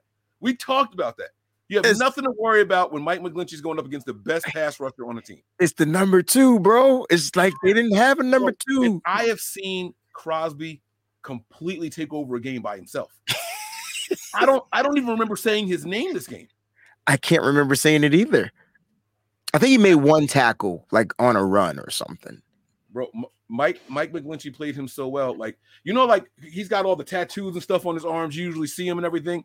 I was like trying to like, is he even out there? Oh yeah, there's the tattoos. Like I see the ink on his arm. Like, you know what I'm saying? Like he's out there, but he's not doing anything. But the offensive line played a really good game. They answered well. My man that came in for Banks, right? Daniel like Brunskill. We didn't miss a beat. We didn't miss a beat when it came to the offensive line. The run blocking wasn't completely perfect, but it was obviously was good enough. What were your guys' thoughts on the offensive performance by this team, man? I thought the offense was on that, quote unquote Christian McCaffrey score for score type of mentality. I think the offense felt like, speaking of that, George Kittle took mad shots at the defense and his presser, and we didn't talk about it. But anyway, I didn't see it. You didn't see the Kittle presser? Oh, I know what I'm doing on Patreon. Bro, I mean, he was joking. He wasn't joking. Because you know how Kittle is. And he mentioned Fred Warner name too. Fred said, Fred will tell you. But anyway, offensively though, I thought that they had that mindset. They were like, listen, our defense isn't on their A+ game. Let's pick it up. And so here's what you've been seeing from the offense lately. You've been seeing Brock being able to get that ball to certain people. So he's, in my opinion, he's spreading it out. He might not go to all 7 weapons, but he's getting it out. Jawan Jennings had a few nice catches and then a drop in the end zone, which I thought he should keep down with, but he dropped it. Not a drop, it was defended. He went up to go get it, and then it got broken up out of his hand. So, but I thought I think the offense is moving like a well-oiled machine, and I think Kyle Shanahan is about to light they ass up in these playoffs. I swear he's conservative only because of that. Listen, he calls certain plays, you be like, oh shoot, and then he dials it back. Then he comes back, and then he dials it back. And so that's what I mean. Like he's passive aggressive right now. Okay. I like that. Okay. And I think in the playoffs, when it's win or go home, bro, just watch every Brock Purdy run when he hands it off and it looks like it's about to be a pass. Like it's weird. It's like, yo, he got the fake down pack, bro. I'll be looking in the air like, where he got the ball? But it's handed off. Like that's how the defenses are looking too. This offense is clicking. We're Terror Dome at now because I remember doing a show and they were like, what's gonna carry this team in the second half of the season? And I feel like the defense is going down, the offense is going up. So hey, man, it's a good thing to have. But once they all come together, it's gonna be like some evil ass out there from Vampire in Brooklyn. Yeah, most dangerous team in the NFL. Tony, before you get your thoughts, I'm gonna give you one more thing to touch on here. When they put, excuse me, when they put Debo back in this lineup, this team seems to have a nice chemistry on offense right now. Is there pressure to get Debo involved and manufacture him touches, or does he just come in and just replace 15 or 3 on the field? Like how is Debo used? That's what I want to know. What it does to the chemistry of this offense, in your guys' opinion. Go ahead, Tony. I think they're going to give him the ball a little bit to get him back into the game, but I don't think anything's going to be forced. I don't think anything has to be forced now with this team. I think they're just going to go with whatever it is and whoever they're giving you, whatever. Look at this throw. I don't care what anyone says. If he put that ball a little bit more, instead of going about the interception. If he would, because you see how Kittle was running almost to like the pylon to the field goal post. If he put that pitch out there, if he would have kept that upfield, the arm strength wasn't the issue. It was where he put that ball, because you saw Kittle come in like this way, not back, like on an angle. That could have been a touchdown, but whatever. Yeah, I don't think it's going to be forced. I think it's just going to be normal. I think he's going to come right back out as the one with Ayuk, and they're going to play this offense. Yes. Okay, I like that. I want to see, this is going to sound messed up, I want to see Debo in this offense, not a different offense because of Debo. Does that make any sense, what I'm saying? Yeah, but you're going to get a run. You know what? Are we? Absolutely. Is Christian McCaffrey plus Elijah Mitchell, what does he need to run for? I think you're going to see him take the reverses and the jet sweeps. Yeah, I think that's what we were setting up for. Because notice we don't run inside with the wide receivers anymore, and I think that gets taken out, and or we I don't know, but you're gonna get a run. You're gonna get at least one run, probably 3 runs, in this game. But I'm hoping they're the outside runs to where Debo can kind of like dictate and control, how it's being ran. And we haven't seen him run the jet sweep at all this year. And I'm going to say this. I think Debo has 1 touchdown thrown in the playoffs. Because we haven't seen it. See what I'm saying? It's one Debo, of them things. What's going to happen? Kyle's going to put him in the backfield. To Jawan Jennings? Toss it to him. Right? They're going to toss it to Debo. and everyone's gonna fucking pin their ears up and go, "Oh, I'm going to kill this SOB," and swoop, right over, just like they did in the game with the Rams. Oh yeah, to Juwan Jennings. This time it's gonna be the Brandon Ayuk though. Huh? Oh yeah, whoever it is. I don't care who it is, too. Tony said. I like that. I like that a lot, man. You know, 30, did you see how amped Debo was on the sideline cheering on his comrades, bro? I have to go back and watch it again. So like I said, I saw it while I was watching it live, and then I did the replay late at night. You were on a flight or something like that, and we were talking. Late at night in bed. So I didn't pay that kind of attention to it the way I was in my room on the smaller TV. I got to come out in the living room and really just get in my zone and watch it again. But I believe it, because that's one thing I will say about this team. The players on the sidelines, they get up, they celebrate with the guys as if they're suited up. You know what I mean? The guys in street clothes. I didn't even know Tevin Coleman was still on the roster. Yeah, he was on the practice squad. He was dressed in street clothes. I caught him on the sideline. He was at the game. Like, I'm like, oh shit, like, okay, let's go, guys. We got depth, bro. Yeah, I like seeing that, man. I like seeing the guys on the sideline and celebrating with their teammates. I really enjoy that kind of stuff, man. You know, this game did one thing for me as far as like postseason concerns. It did one thing for me. I'm not worried. There is not a single defense, and I know the Raiders don't have the best defense. Don't you know? Let me be very clear with what I'm talking about. Right? I understand that Raiders don't have a top 5, top 10 defense. But when we did play top 5, top 10 defenses, we still put up 30 points on them. You know what I'm saying? So, and that's with Brock Purdy. You know, if you go back and you look at the 49ers schedule, I think Brock Purdy played all the tough defenses outside of Denver. Denver had the best overall defense that we played, I think, all year long. All year long. But other than that, Purdy's had all the tough ones. He had Tampa and Washington, right? I mean, Miami wasn't even a slouch when they came in. They were hotter than hot, right? They were what the Niners are now. They were the ones on the win streak. Remember? People, they were on like a 6-game win streak or some shit like that when we played them. And now what? Have they even won a game since we beat them? I don't even know if Miami's won a game after the Niners played them. You know what I'm saying? Like, it's just little stuff like that, man. It all it says something. It says something to me, man. I'm not worried about who we play against. I'm not worried about who we play against going forward, man. You know what I'm saying? Oh, here we go. See what happens when people find out we humans. You see, this is why you can't. It's what you. It's. I was cool with it. It's just the fact that, like, you were on the flight, right? But you got to understand our audience, Mike. You know why? All right, I get it, because I put your stream is in here also. So that's hate coming from your stream. Is it? Yeah.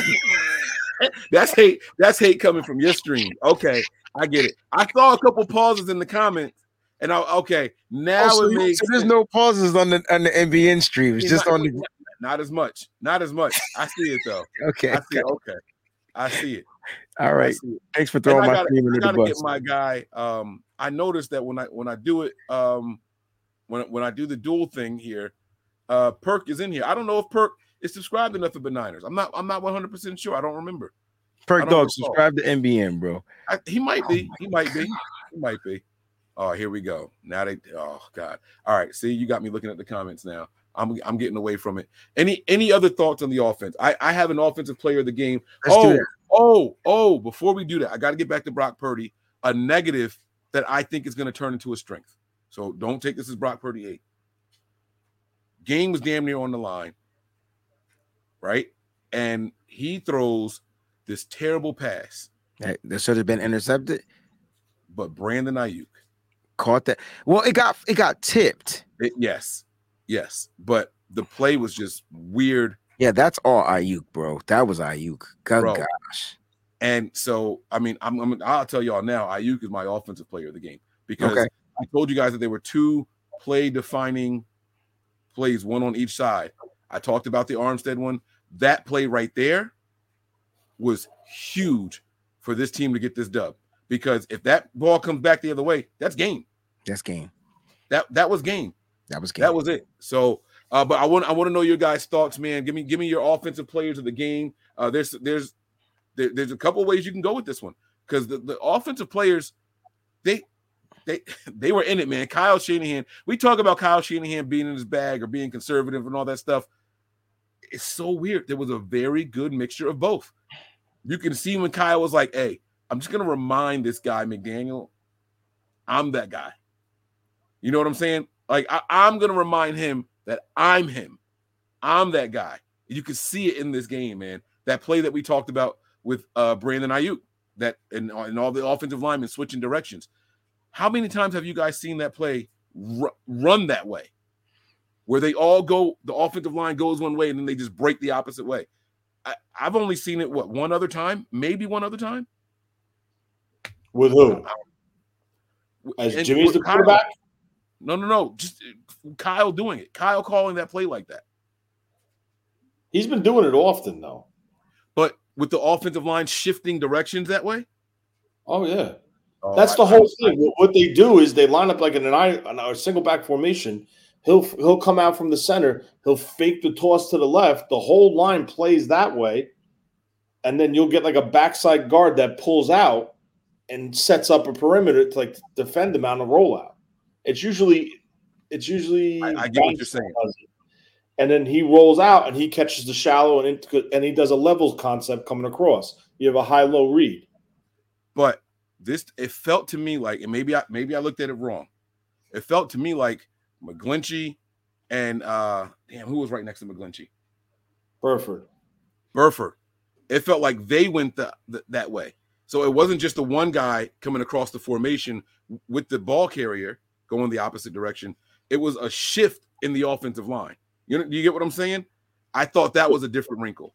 I could be wrong. They could have been doing it all along. Oh, man.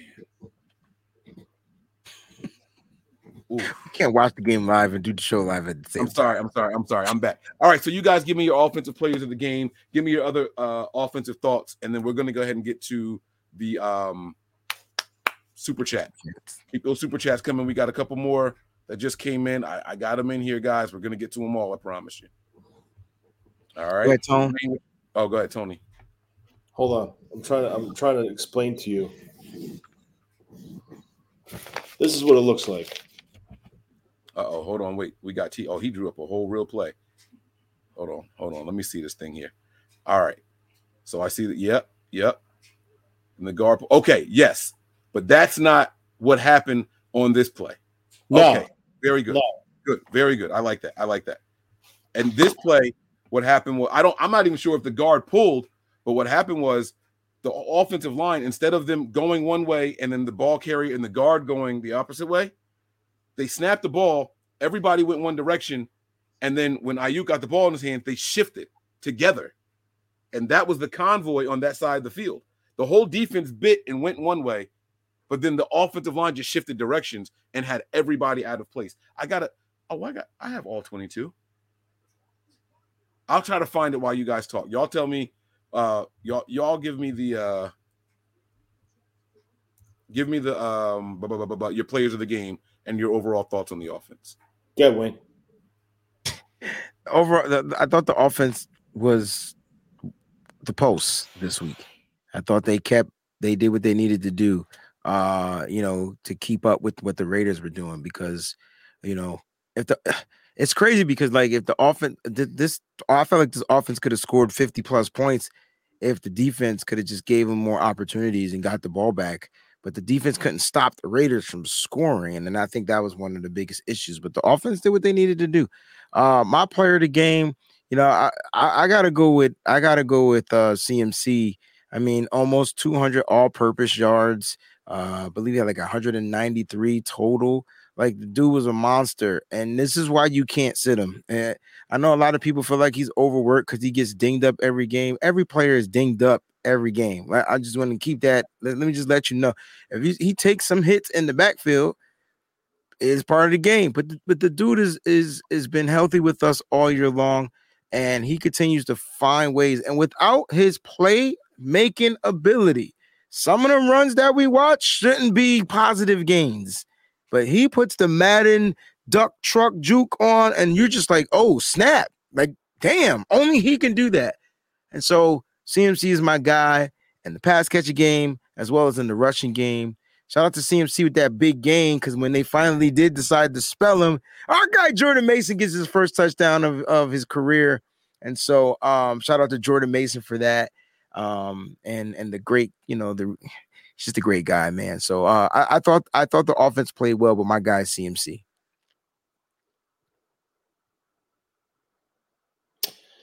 Mine's easy. I'm going Brock Purdy. And I'm going to say it for a number of reasons. Everyone kept saying, we want to see him with adversity. We want to see him play from behind. Well, guess what? He did it the whole fucking game. Did it the whole game.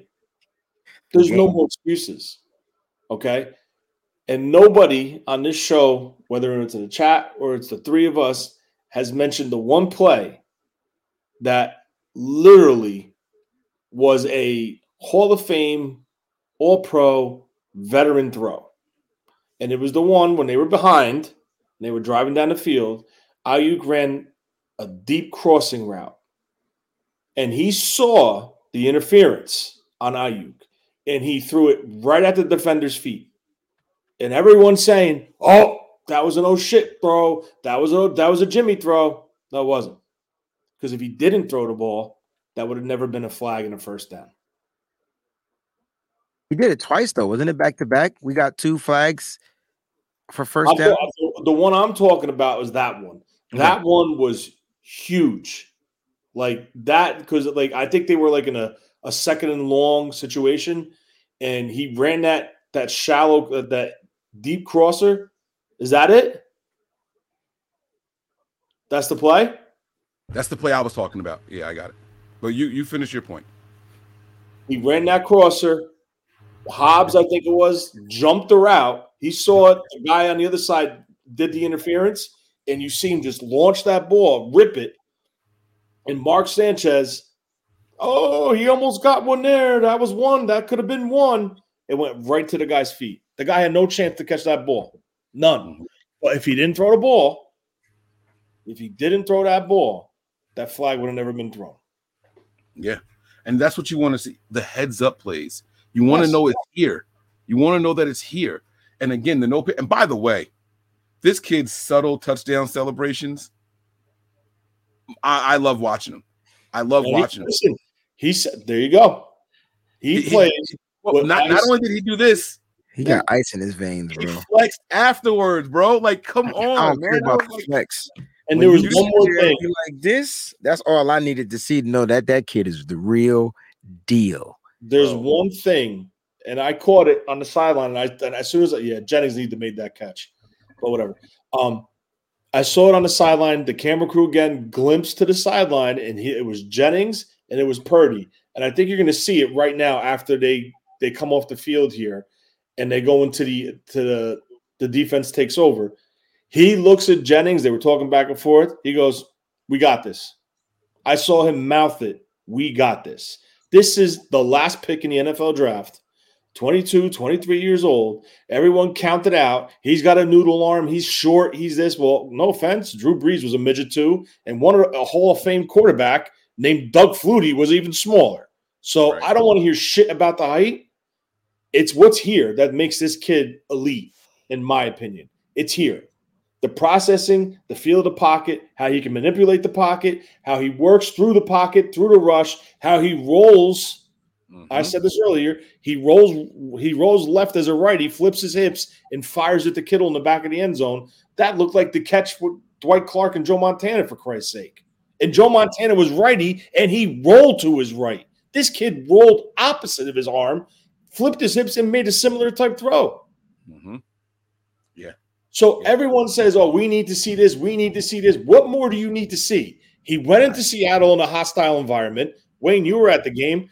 There's a lot of Niner fans, but it was loud as shit in there at one point. They were doing defensive chants when the Niners got they was pumping noise, bro, because there wasn't that many Raider fans in that moment. I'm not saying this kid is the next coming of Joe Montana. I'm not saying that. He has that mindset, though, Tony. But for what Kyle wants to do with this offense, from the quarterback standpoint, with the offensive weapons surrounding him, This kid's the kid. I like it, man. And this is what just one more thing, and I'll let you go. I'll stop talking, I promise. Oh, you're good. You're good. Go ahead. Okay, I'm just going to rattle off some numbers. 10, 27, 10, 24, 37, 14, 23, 31, 22, 38, 13. During that stretch, how many times you want to hear Kyle's fired? Kyle's this. Kyle's conservative. It's the defense. Kyle's not a good coach. 35, 21, 37, 37. You don't hear a fucking word about Kyle Shanahan. So you tell me what the problem was. For those of you who don't know, that point scored. He means it. Whenever Now you tell me what the problem was the whole time. I'm just no, motherfucker. You ain't just saying nothing. Say what you've been wanting to say for a long time. It's evident, guys. Not one fan. Not one say that motherfucker's name. I know. Tony. Not one fan has said anything about Kyle being conservative, a horrible play caller. He's a bad coach. Who's coming in to replace him? Nothing. Well, I'll say his name. So Jimmy Garoppolo is just not great for Kyle Shanahan. Like, that's what it was. When Jimmy did whatever Jimmy did to Kyle took the trust away, and it was just training wheels. I'm watching Kyle Shanahan trust a 23-year-old quarterback that he drafted in the 7th round over the veteran guy. Now, I will say he's given him a lot more freeway this season, but it's evident that Brock Purdy just is a better football player, like, than Jimmy Garoppolo. Just IQ, ability, whatever. Now, he's a long way to go to get those wins that Jimmy was getting, but man, you don't have to sit here and rely on the run game. You don't got to sit here and rely on certain things in order for the offense to work, because you got a quarterback that can make it work. That's the difference. So, Tony, there's a little context to it, though, right? And it's a big part. CMC. Yes. There's a big part of that. But he also made Jimmy better. Yes. So, you know what I'm saying? That they added that crucial piece, and that's what released this offense. But you still need the quarterback to operate the offense and delegate the ball, make the throws. Absolutely. I don't know. No, I got you. No, you're absolutely right. It's more than just that, right? You can have all the pieces in the world, and if you can't execute, you can't execute. I completely understand what you're saying, right? Let me ask this question. Oh, and the offensive line has been better since Jimmy hasn't been playing. Okay, I'm sorry, Mike. I just wanted to throw that in there just in case y'all don't know that. Isn't it funny how that works too? Oh, God, I just wanted to remind everybody. When's the last time the Niners got in a shootout like this? 30-plus points. The Saints overtime. Game. Like, come on, bro. On the road? Oh, my God, man. Oh, my God. It's freaking exciting. But here's my question to you guys, though. We saw Christian McCaffrey and Elijah Mitchell together for just one game. Mitchell got the start. They're saying Mitchell's likely to be back this week, and CMC is nursing an injury. Who starts? It's not going to be a big deal. CMC. But Mike, back in the day, I was saying that Mitchell was the guy that should start, remember? He shouldn't lose his job to the injury. Yeah. Well, then the 49ers went on like a 8-game win streak since he became a starting running back. So that clearly changed. And plus Mitchell got hurt. Well, as a starting running back, it's an 8-game winning streak. No. Yeah, because they won 9 in a right. They won 9 in a row. Listen, Christian McCaffrey didn't start that game against Kansas City. Correct. So this has started ever since. We haven't lost since then. Oh, okay. He wasn't even in the full game plan for that game. I think we haven't lost since. Well, no, I'm just missing that game. So if it's 9, it's 9. But I thought it was 8. Yeah, man. We're 9-0 with Christian McCaffrey as the starter. And that's why I'm wondering if they change that. I don't know if they're going to let superstition play a part in it or what. You know what I'm saying? But I do want to show this play to Tony because I agree with you. What you showed, what you drew up is what I've seen, from Kyle. But the way that I saw this on the All-22, I didn't think that it was the same way. You're right. You see the guard pull and you see the the ball carrier go the same direction, the opposite way of the rest of the line. Mhm. This was different. So I'm going to play this play really quick, and we can get up out of here after we do the things. I'm going to go full screen real quick. Let me go full screen, make sure you guys can see it. All right. Is this the play? I think this is the play. You got Ayuk up here at the top. Can you guys see my pointer? Yeah. Okay, here we go.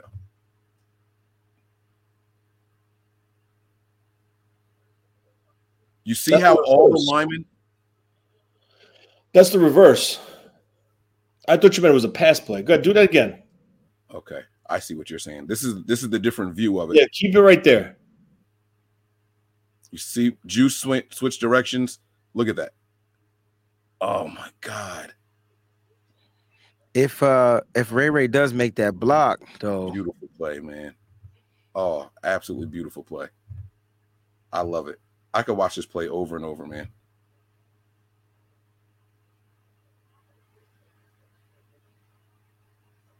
See, Ray got to make this block right here. Yeah, he just that was the one. He got right in front of him and was like, "Oh wait."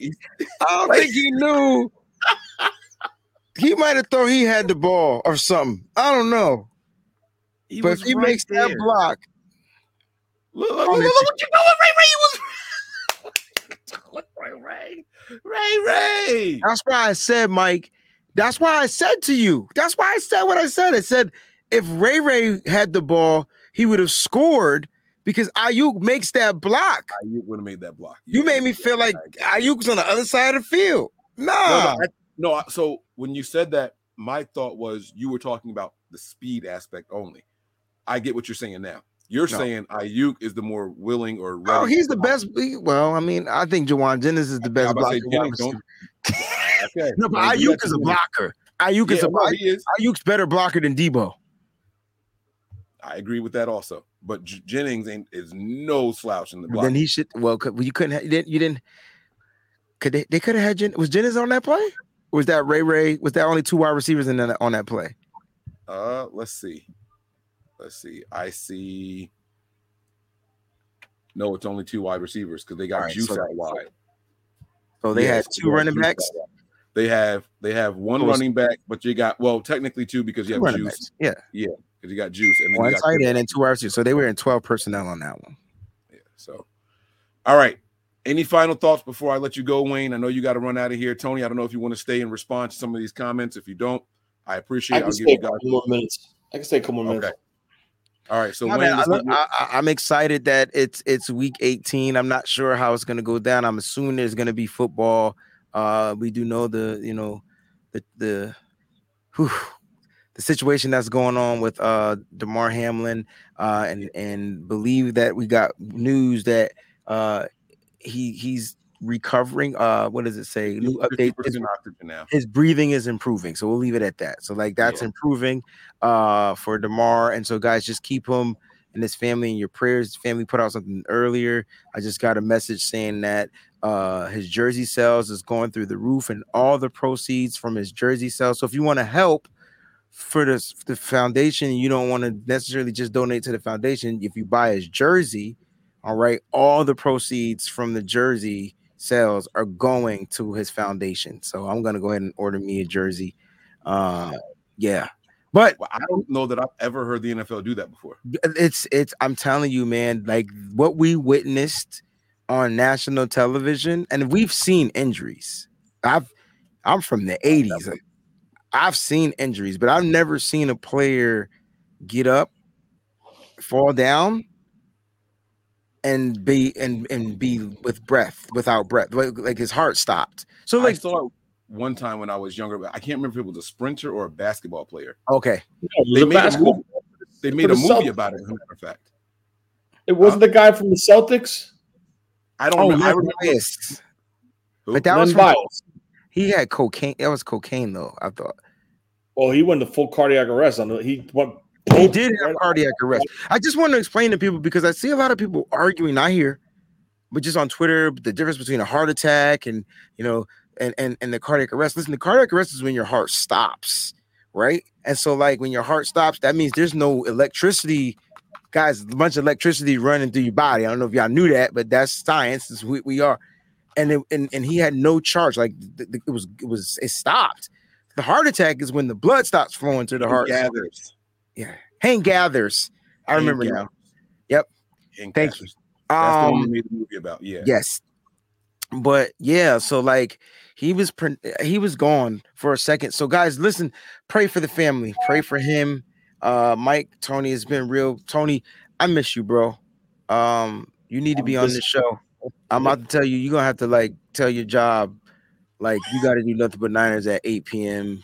or whatever on Tuesdays and Thursdays or something. Because I know you the boss though. Let them know you the boss. You run shit. You run New Jersey. Yeah, right. Hey Tony, if I ever get a ticket in New Jersey, you got me, right? I'll give you a card. That's all I need, bro. Tony, I'm not coming down there, but no, man, I love you guys, man. Listen, guys, my lifestyle schedule has changed.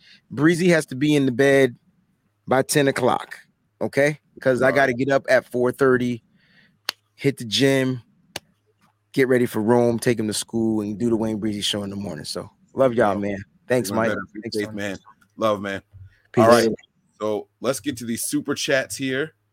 All right, and we're gonna. Hey, just real quick before we move on, there was a 49er that this happened to. I don't know if you remember. His name was Thomas Herron. He was a undrafted free agent from Utah the year that they drafted Alex Smith. Mike Nolan was the coach, and they played the game. He wasn't going to make the roster. It was a preseason game. He played that last 20 plays on offense. Came off the field, walked into the locker room.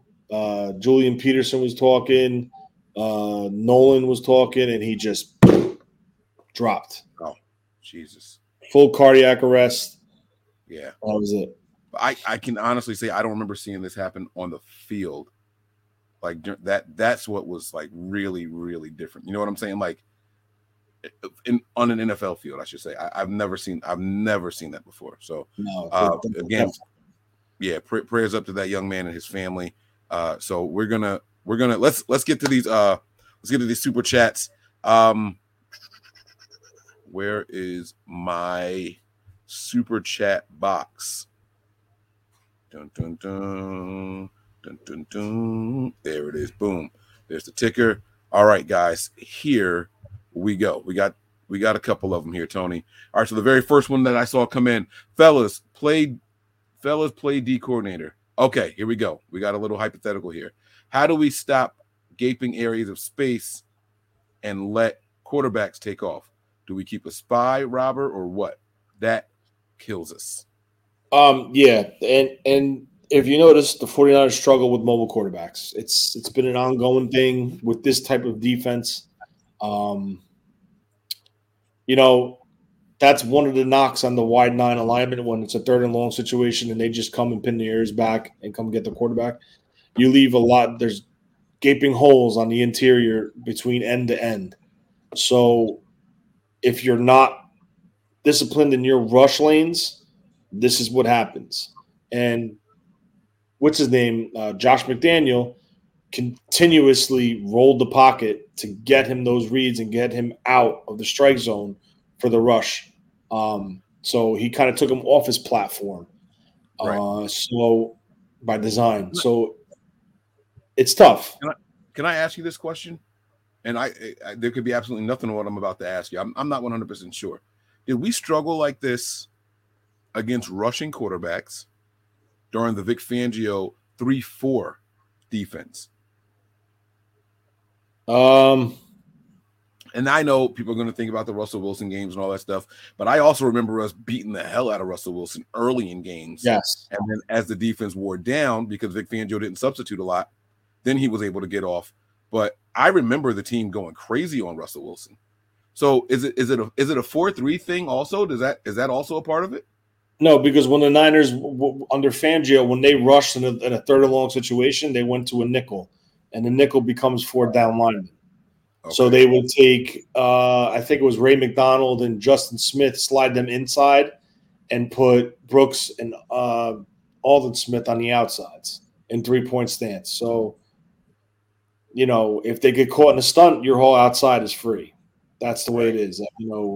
that's why rushing discipline, and that type of alignment is very important, because the minute you want to you think you can get him and you jump a gap, there's a wide open hole, like the seas part. I think if I had to play D coordinator here, what I would do is I'm going to have Nick Bosa line up on the short side of the field and rush from that side. Because if he happens to over pursue, there's less field on that side as opposed to the open side where the quarterback has a little bit more room and escapability. That's what I would do. Now, I don't think it's by chance that Nick Bosa's got freedom to move around a lot on the defensive line, because you can't let a team take you out of your game plan either. So that's what I would do. And so let him pursue. Wait, maybe you do it the opposite way. No, because you don't want to be vulnerable if he over pursues and then the quarterback takes off. Yeah, so I would have Nick Bosa rushing from the short side of the field, wherever those how it lines up on the hash. That's what I would do. And you can't always chance a spy, because that leaves you vulnerable somewhere else also. Well, it also depends on what personnel you're in. If you're in a nickel, if you're in base, what tends to happen is with Bosa is he's so quick and he gets to the edge of the tackle so quick. He beats the defender upfield so fast that if you have a headsy quarterback and all that defender do is just ride him right up, the quarterback could step up and go right where he was. And that's a whole open – that's what's going on.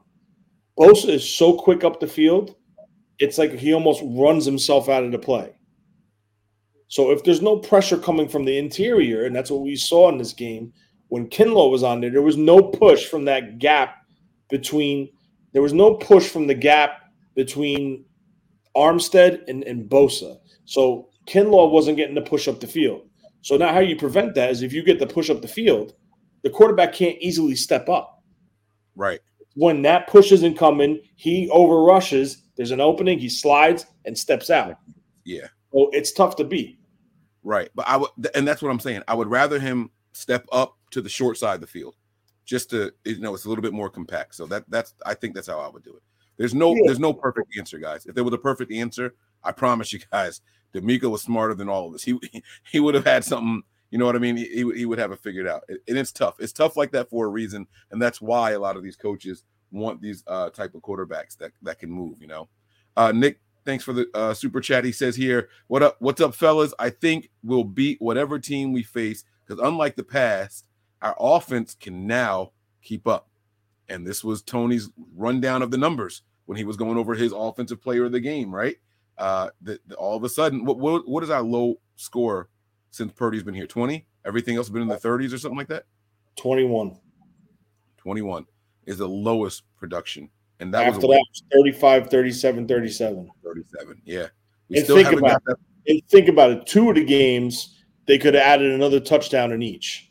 So versus Washington, it could have been 44. In this game, it could have been 41 because they kicked the field goal. Which, by the way, I'm very glad Kyle kicked that field goal, because it's like a trust thing and to make let Robbie know, hey.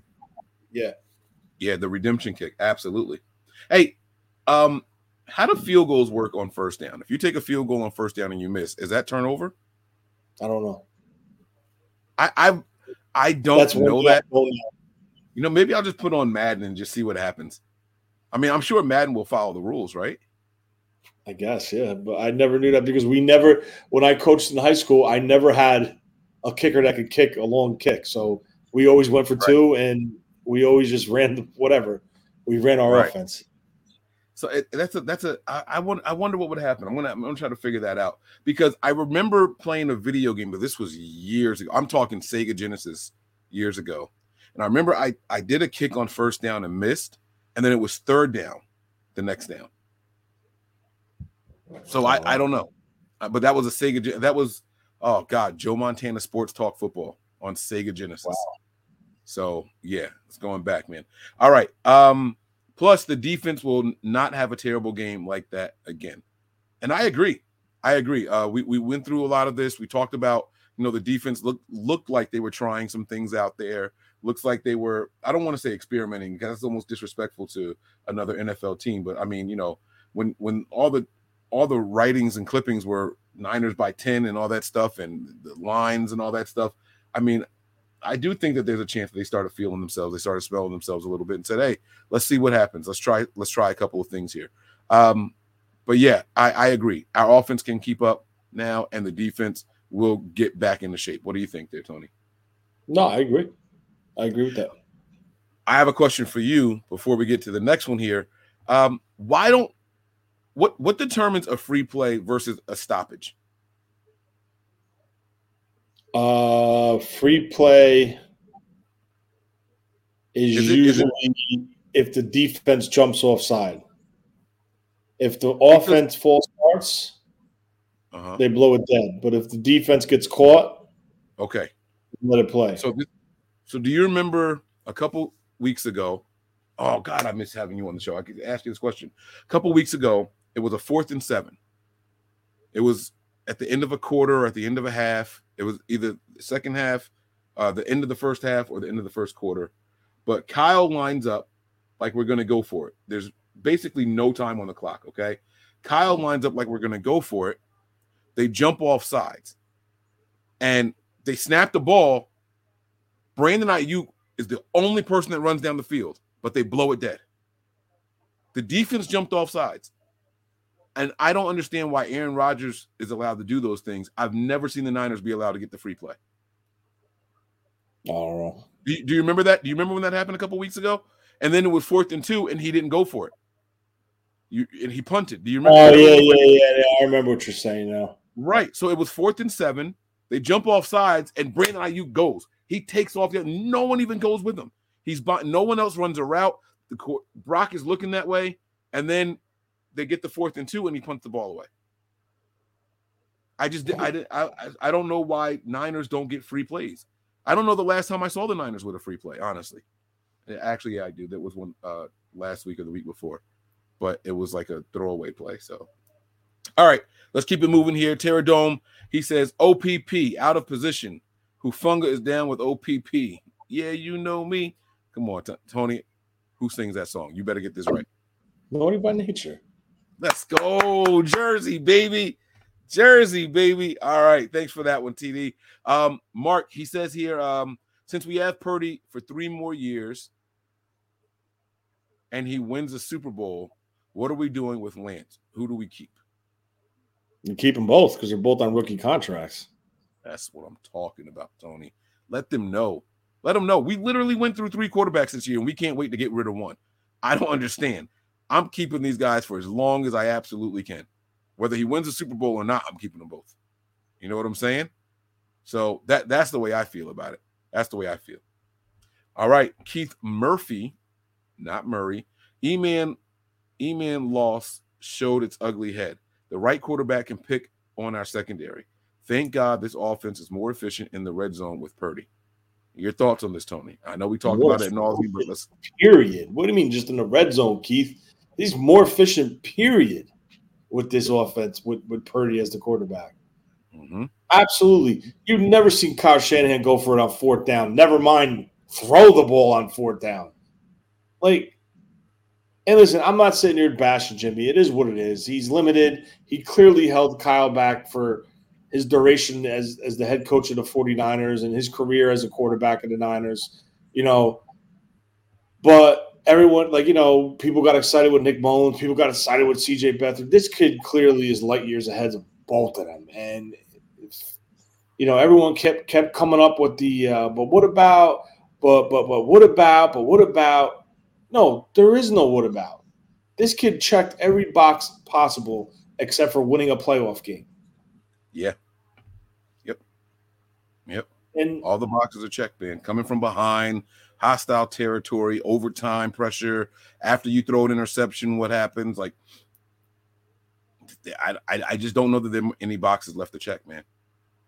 I mean, yeah, there is a playoff start, a playoff game.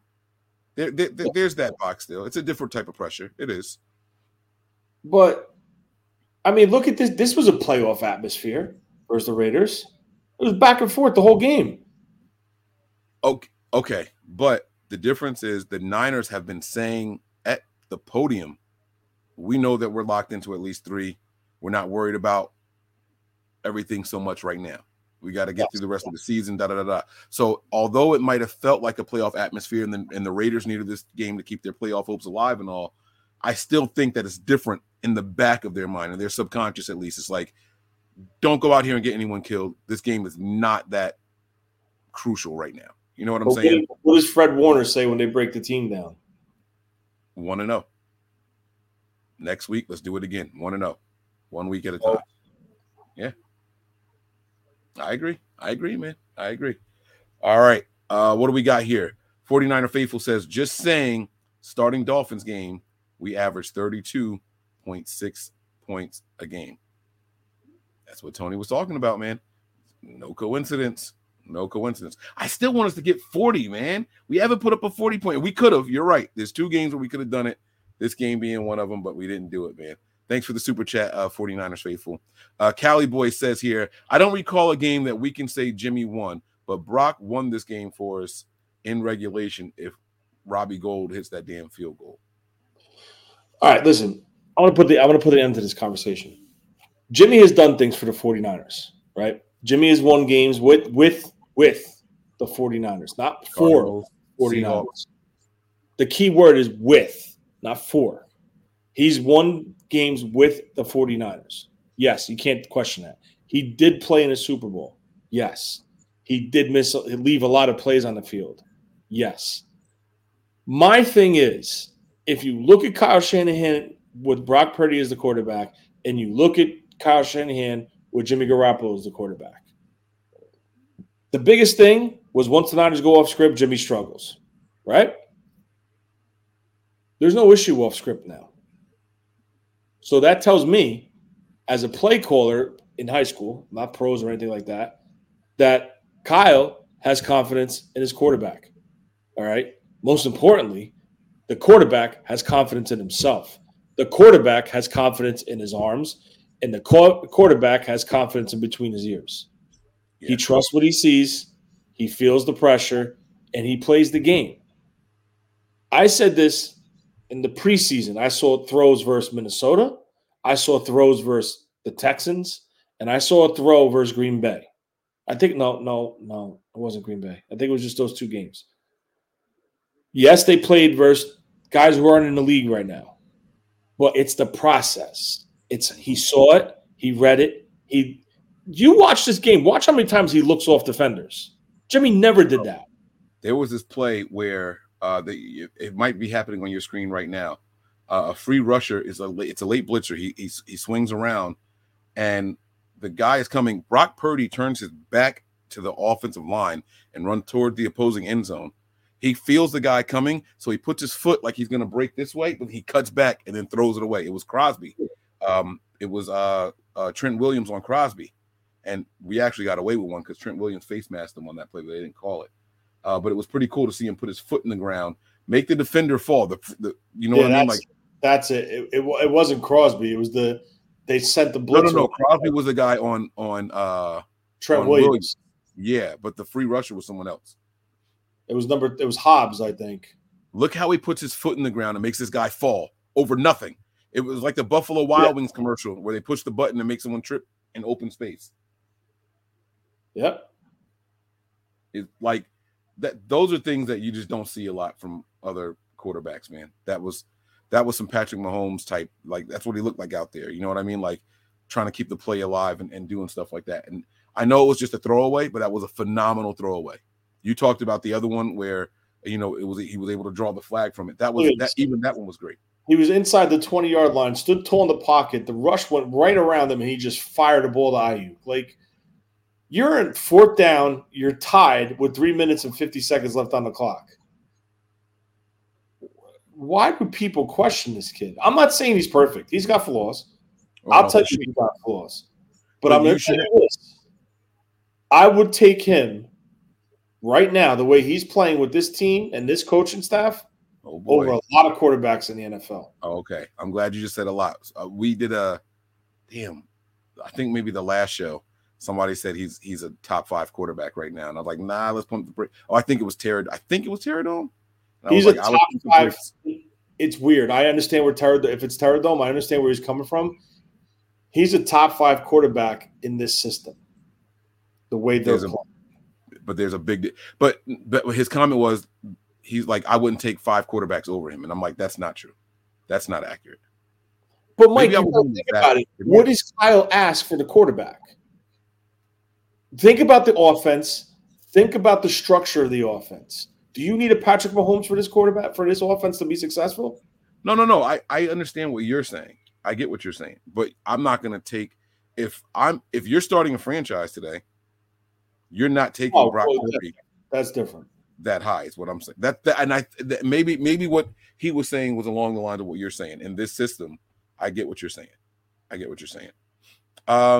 Sean, he says, when it's a pass, should we call him Ufunga or Ufunka now?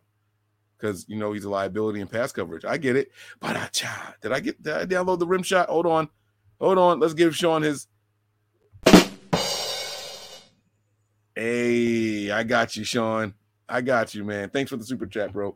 Hope everybody's doing well out there. Again, guys, Happy New Year. All right, we're going to keep this thing rolling. We're almost done with the super chat segment, Tony.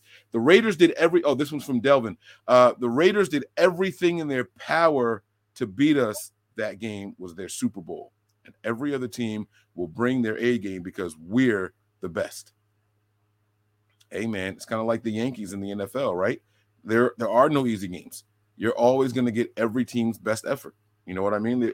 You're not getting looked over anymore. Now you got the target on your back. It's one thing to do the hunting. How do you respond when you're the hunted? And the Niners have been doing that week after week after week. Literally the hottest team in the NFL. And it's been that way for a while now. For the last 2 months, it's been that way. The Niners are damn impressive right now, man. The Niners are damn impressive. I would tell you, all right, that touchdown run by Mason. Whew. That boy was hungry. You could tell he wanted that one, man. I was so happy for him. I didn't quite understand his touchdown celebration, but I liked it. Chanel, thanks for the super chat.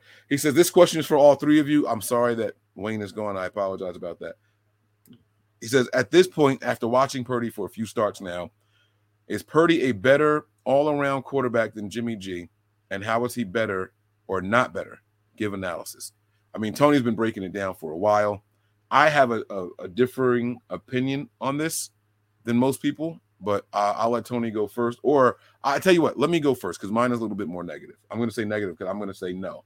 I don't think he's a better overall quarterback than Jimmy Garoppolo. I am going to stick to my guns in saying I think that they played the same this year. The system, the addition of Christian McCaffrey, you can say, Brian Greasy, whatever it is, Jimmy, I haven't seen Purdy do too many things different than I've seen Jimmy do. There are some things he's done that are different, but as far as running the system, operating it, and things like that, I just haven't seen this big disparaging gap between their styles of play and what they can and can't do on the field. Again, I talked about that play where Purdy just turned his back to the defensive line and put his foot in the ground and made the free rusher fall, right? There are things that you will see that you will get from this kid. Absolutely. But it's not enough for me to say overall he is better than Jimmy Garoppolo. I'm not ready to go there yet. I know Tony feels. I'm going to say, and I'm going to say it for this reason, right? I think they have the same type of skill set, right? They're system quarterbacks, product of the system. They play within the system. Jimmy's got a faster release than Brock Purdy. I'll be honest with you. Brock Purdy's got a decent release. It's not as fast as Jimmy's, but it's not bad. I think they're the same type of quarterback. Traits, physically. But what separates them for me is the mental side of it. Between the ears, the trust in the arm. Jimmy don't trust his arm. We know that. We seen it. He doesn't trust his arm. He doesn't move. He stands in the back. He stands as a statue in the pocket. They know where his launch point is. He's more predictable than Brock Purdy. So I'm going to say Brock Purdy. I think he is. I think he's ahead of him in the mental aspect of the game. But if you take my opinion and throw it out, and you take Mike's opinion and throw it out, the numbers tell you who's the better quarterback. This offense is much more efficient with Brock Purdy as the quarterback than it ever was with Jimmy. Ever.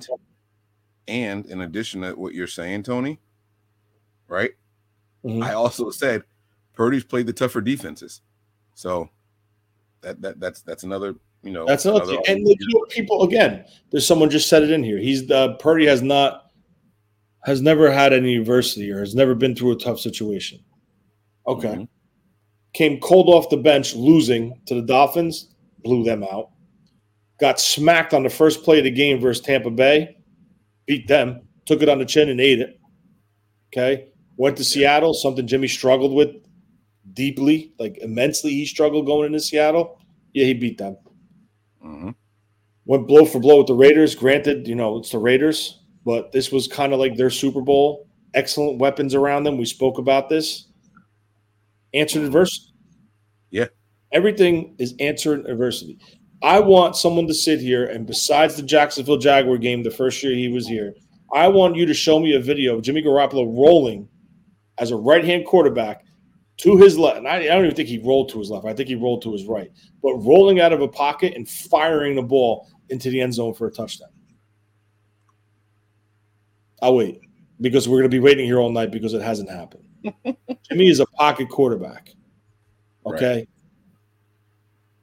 Right. Someone else said, well, Jimmy took you to the Super Bowl. Again, that's the same topic. If you want to talk about that, we could discuss it. I'll do it real quick for you. Kyle took the ball out of his hands versus the Vikings because he threw 2 interceptions to Kendricks. He just dropped it. Okay? Took the ball right out of his hands. Green Bay, national NFC championship game. He got one of them, by the way. He passed for 10 times. Right. So how is Jimmy carrying? I don't want to talk about it again, but these are things that you have to look at. And if you look at the numbers of his offense and efficiency and how efficient it has been running since Brock Purdy took over, and how the offense is not just a straight grounding pound and take what we get, like scheme throws open for Jimmy, this offense is fully balanced. Yes, they're implementing the short passing game to the running back out of the backfield, but this is what happens when you give up what you gave up to bring in the type of running back that Christian McCaffrey is, right? Right. You use him, and you take what the defense gives you. If it's an Ayuk on a slant that's wide open, he makes that throw, and he connects. If it's Purdy McCaffrey out of the backfield on a dump off, a check down, it's about efficiency. It's about moving the ball and putting points on the board, right? Another key factor, no more hospital balls, right? That is very true, and that might be one of the most important things in all of this. Yeah, I like that. It's a very, very good point. It's a very good point. All right, let's keep it moving then. Freddie Gonzalez says, this is a good question. You guys think the Giants play their starters? And I just looked at the standings, and I'm going to say no, because the Giants can't finish any worse than where they are. I thought they had to win. Huh? Don't they have to win to stay in? No. So right now, the Giants' record is 9-6-1, and that tie means that they can't have more losses than anyone under them. So right now, the Seahawks are the 7th seed at 8-8. The Lions are the 8th, and the Packers are the 9th. All of them are 8-8. So even if they all win and the Giants lose, the Giants will be 9-7-1, and they'll all be 9-8. So they'll have more losses than the Giants, and they'll still be at the 6th seed. The Giants have absolutely nothing to gain.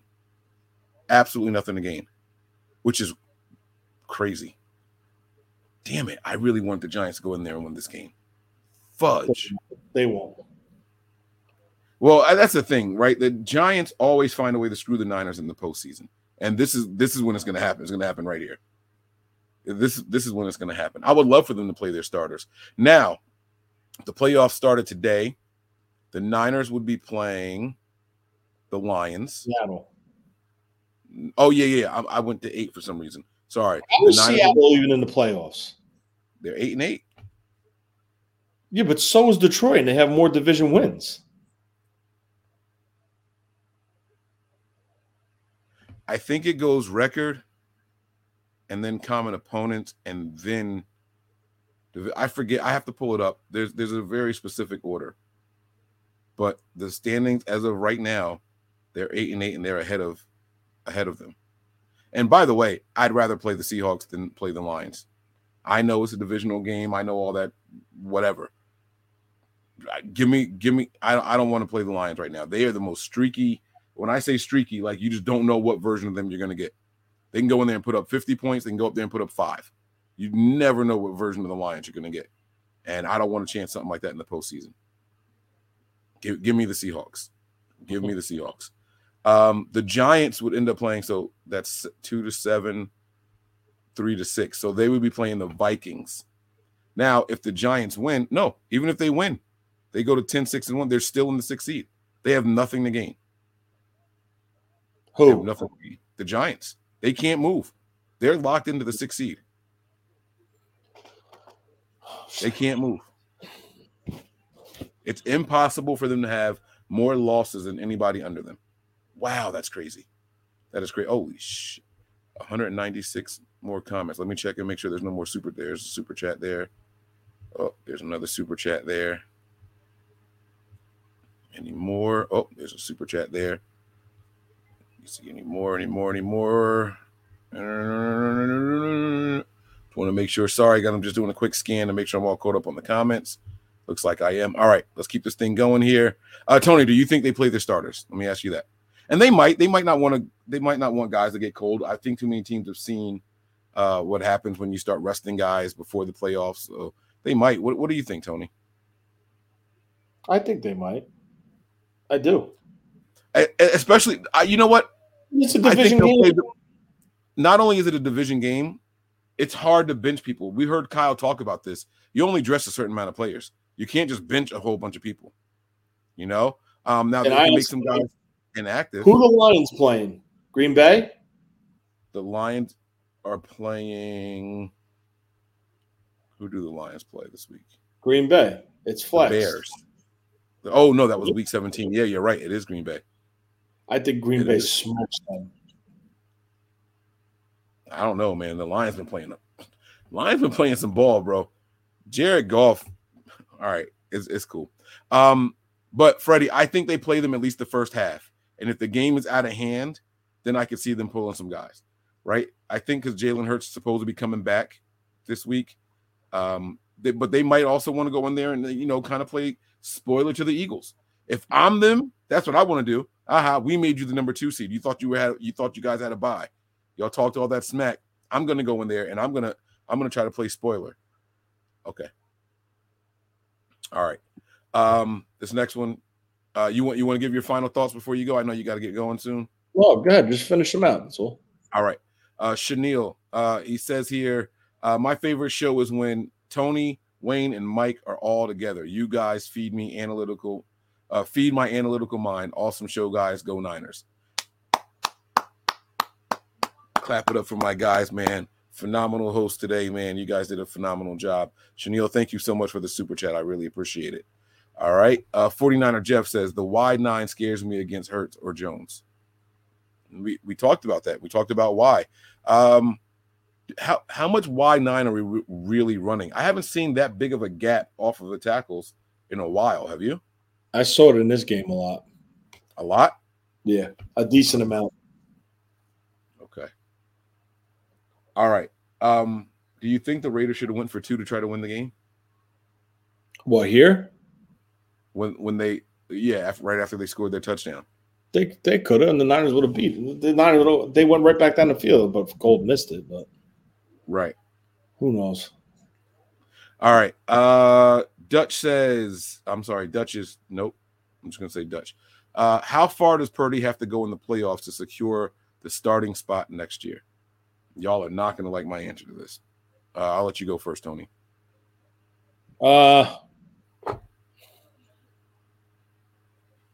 I mean, to solidify, I think he would have to win the Super Bowl and potentially come out as the MVP. I think if he finishes and they get knocked out in round 2 and it's clearly on him, I think Kyle rolls the footballs out on the field and say, let's compete. I don't even think it's going to be a competition. I think it's Lance's job. The only way that they go and just flat out name him the starter is if he comes in here and he does some phenomenal shit all postseason. And the only reason I say that is because the team just invested too much in Lance to just say, okay, you're the backup now. They've invested too much in him. And I get it. It's about winning. Don't be surprised. Don't be surprised. Hey, look, I'm just saying, I know it's all about winning, right? But we have to understand the things that we've seen, and we have to understand the things we have not seen.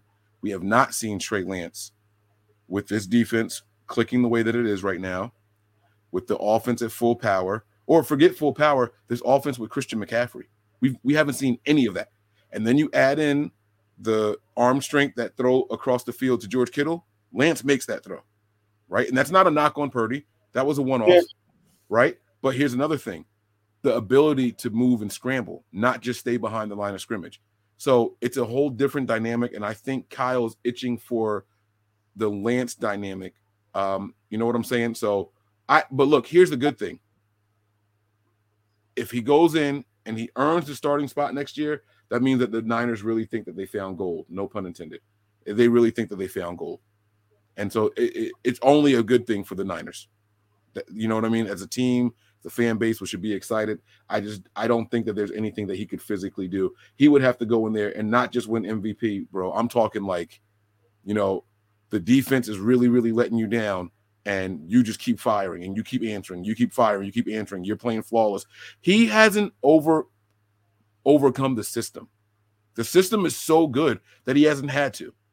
You understand? Like, remember we were just talking about the Jimmy and Purdy thing, right? And you said something.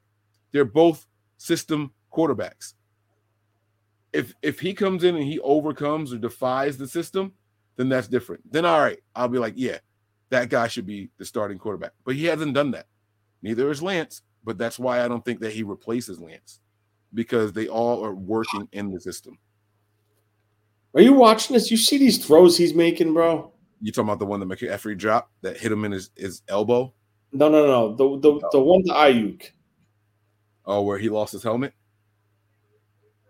Look at that throw. He had the defender all over him, and he fucking put it right in the window. I'm a player to play behind you. Play of the game right there. When Ayuk catches that ball to get us in field goal range. Play of the freaking game. Robbie Gould should have sealed the deal. He didn't, I understand. But damn it, that was a play of the game. That could have been a pick. Ooh, that was bad. All right. I'm behind you because I rewinded it a couple times. Oh, okay. Terra Dome says, with exclamation points, let me be clear. Brock Purdy is the best quarterback in the NFC for this system. Okay. There isn't another quarterback in the NFC I'd rather have. Name him. And he said for this system. I agree with that. I do. I'm sorry. I agree with that. Who is better? It's not about who's better now. Now he's saying for the system. And but, like, who would be better for this system, right? Like, I just feel that this kid, it's. I'm telling you, Mike, it's in his brain. It's in his head. Everything's here with him. See, the problem with this is it's all hypothetical. So if I name a name, they're going to be, oh, Mike, just get the hell out of here. Get the hell out of here. So there's no need for me to name anybody. There's no need. There's no reason for me to name anybody. Right? But, like, I know he's having a down year. I'd take Aaron Rodgers over Brock Purdy in the system. I would. What? Right? Huh? You would? Yeah, I would take Aaron. I'll tell you what, I'll give you a name that you would never think I would say. In this system, put that kid here, and I think we have similar or even better success. We score more points. Daniel Jones. Daniel freaking Jones. In this system where he doesn't have to think as much, when Kyle is giving you the plays, and if something breaks down, he can scramble and move. Daniel Jones, I would put him in this system, and I think he would light it up. I know my opinions are unpopular. I am okay with that. I'm completely okay with that. I'm looking at a guy who wants to throw and can do something if shit breaks down. Yeah, but you're also dealing with a run first mentality guy because of the system he's in and that bad offensive line. That's not what happens when those guys get here. If Brock Purdy went somewhere else, he's not this good. Can we? That right? I agree with. That I agree with. Right. So right. I don't think Daniel Jones. I think Brock Purdy's better than Daniel Jones in this system. You have to think it because he's doing it. I can't prove it. I can't prove it. So I understand what you guys are saying, and that's why I said these hypotheticals. It's a no-win, right? Like we can't prove anything that we're saying. But I'm looking at if I take one quarterback out and plug him in here, who can be better than him? Yeah, that just how I think how things would play out. How I think things would play out. It's a good question, good hypothetical question. I don't have an answer for you though. That you're gonna like or approve of. So I completely get it. Here's one answer here. It says it's a super chat. I'm gonna skip it to this one really quick. Jalen Hurts, right? Now, this is truly, I think, a run first mentality, right? No, we're about to wrap up. We got like maybe not even 5 more minutes. You know what I'm saying? But see, this is what happens when you say things like that, right? Like they don't, oh, Mike, you're crazy. That's fine. I'm the same guy that said Daniel Jones was better than Davis Mills, and everyone called me crazy in the beginning of the season. Look at where those teams are now. So that's fine. I'm high. I'm crazy. I've been called racist this week. It's fine. I am okay with all of that shit. I understand that my opinions aren't the way that you guys think. I have accepted that a long, long time ago. I'm okay with that. Let me ask you this question though, Tony. What do you think Dak Prescott would do in the system? I think he would. I don't know. I don't know. That I don't know because he's the type of person that'll play. And the closer he gets to the playoffs, the closer he gets to shit in the bed. What do you think Tony Romo? I mean, Kirk Cousins would do in the system? Well, you know what I told you when they drafted him. Kyle got his Kirk Cousins. Okay, and that's one version of him, and then there's the real deal. I'm just saying, it's a question that you can't answer because as soon as people disagree with you, you're crazy, you're drunk, you're high. So there's it's a no-win in trying to answer that question. If you don't say he's the best guy, then you're crazy. So I understand how it comes off. I'm okay with that. All right. Master Chef, he says, "What's good, family? The ref tried to take the game from us. Prayers up for DH." Absolutely, man. Absolutely. Prayers up for him still. And Tony, what did you think about the officiating? I thought they were kind of back and forth. In the beginning, it felt like they were against us. But I think, all right, so there was the one play that was terrible. The one that stands out to me was the George Kittle holding call or whatever that was. With one hand? Yeah, one hand. The guy falls to the ground. But we got a call in our favor very shortly after that. I think that was a makeup call because the call that came in our favor, I don't remember what it was. And I was like, okay, there it is. There's the makeup call. I don't remember what it was off the top of my head right now, but it was shortly after that. So I felt like, they tried to play it pretty even. I don't know what the final stats were as far as penalties and all that stuff. I don't know if you have that answer, Tony, but I don't right now. I don't either. I'll just tell you this. They screwed up big time with the Adams, the catch. Oh, yeah. That was not a catch. That was absolutely horrible. There were several holes that were missed on the defensive line. But I just also said how Trent Williams on that play with the free rusher, Trent Williams face mask Crosby, they didn't call that either. Yeah, so that's one. But I mean, there was more than one, Mike. I saw what's his name get tackled to the ground. McGill, he got tackled. Bosa got held once. It's the same shit, but the one I really couldn't understand was the Fred Warner defensive pass interference in the end zone. Fred Warner had his hands up in the air with his head turned. How is that pass interference? The defender has the right to the ball just as much as the offensive player. Yeah.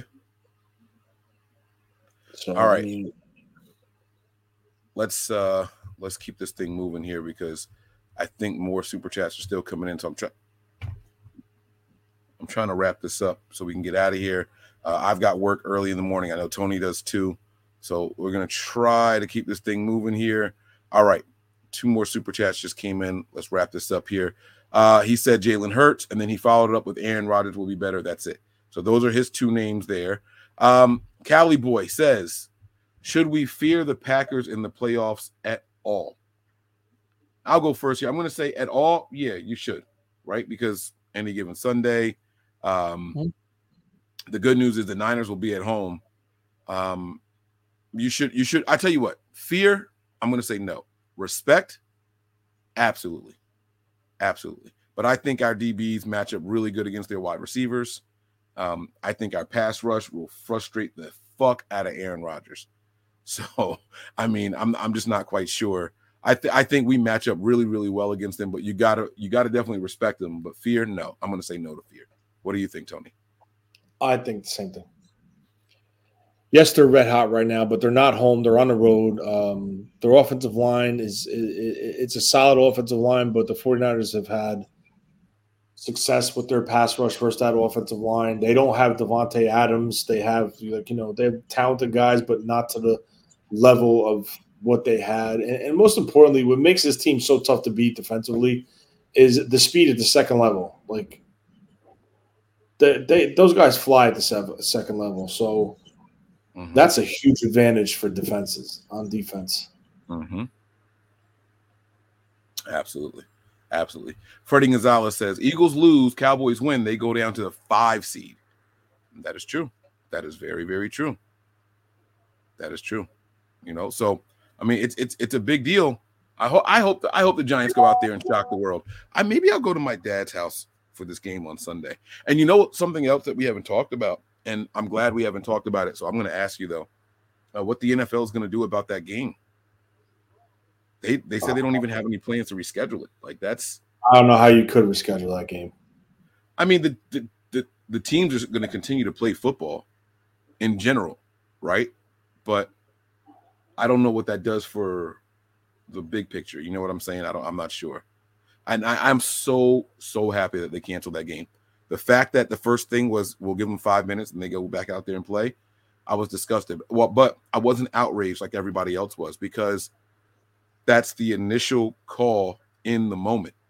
You have to allow people to be humans. Let them humanize themselves for a second and then get to where they are. And the NFL did a great job. And, the players, I don't know who was responsible for saying, no, we're not going out here right now, but the league accepted it. And I was happy with what happened.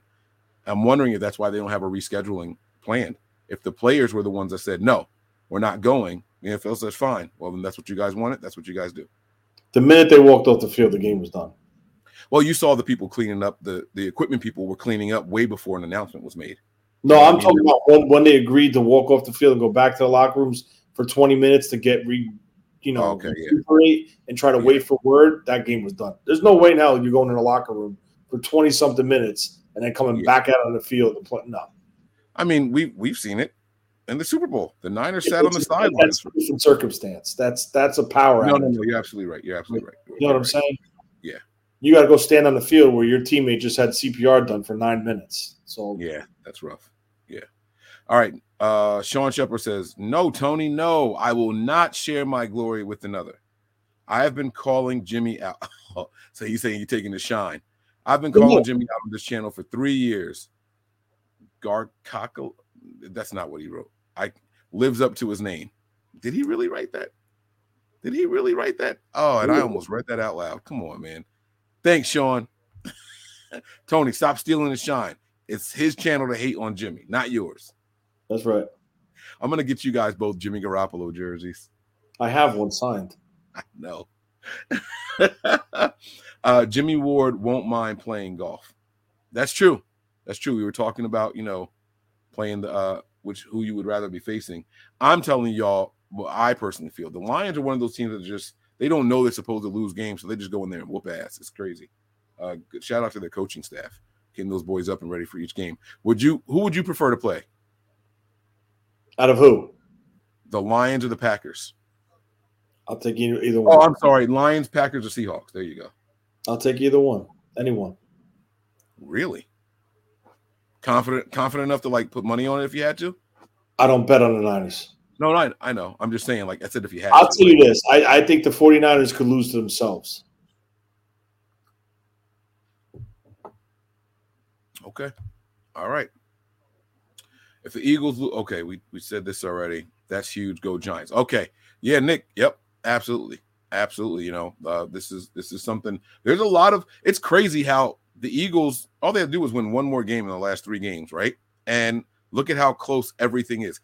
These scenarios all on their own is why the NFL, like, think about this for a second, right? We know all except one team that's going to be in the playoffs on both sides of the right, AFC and NFC.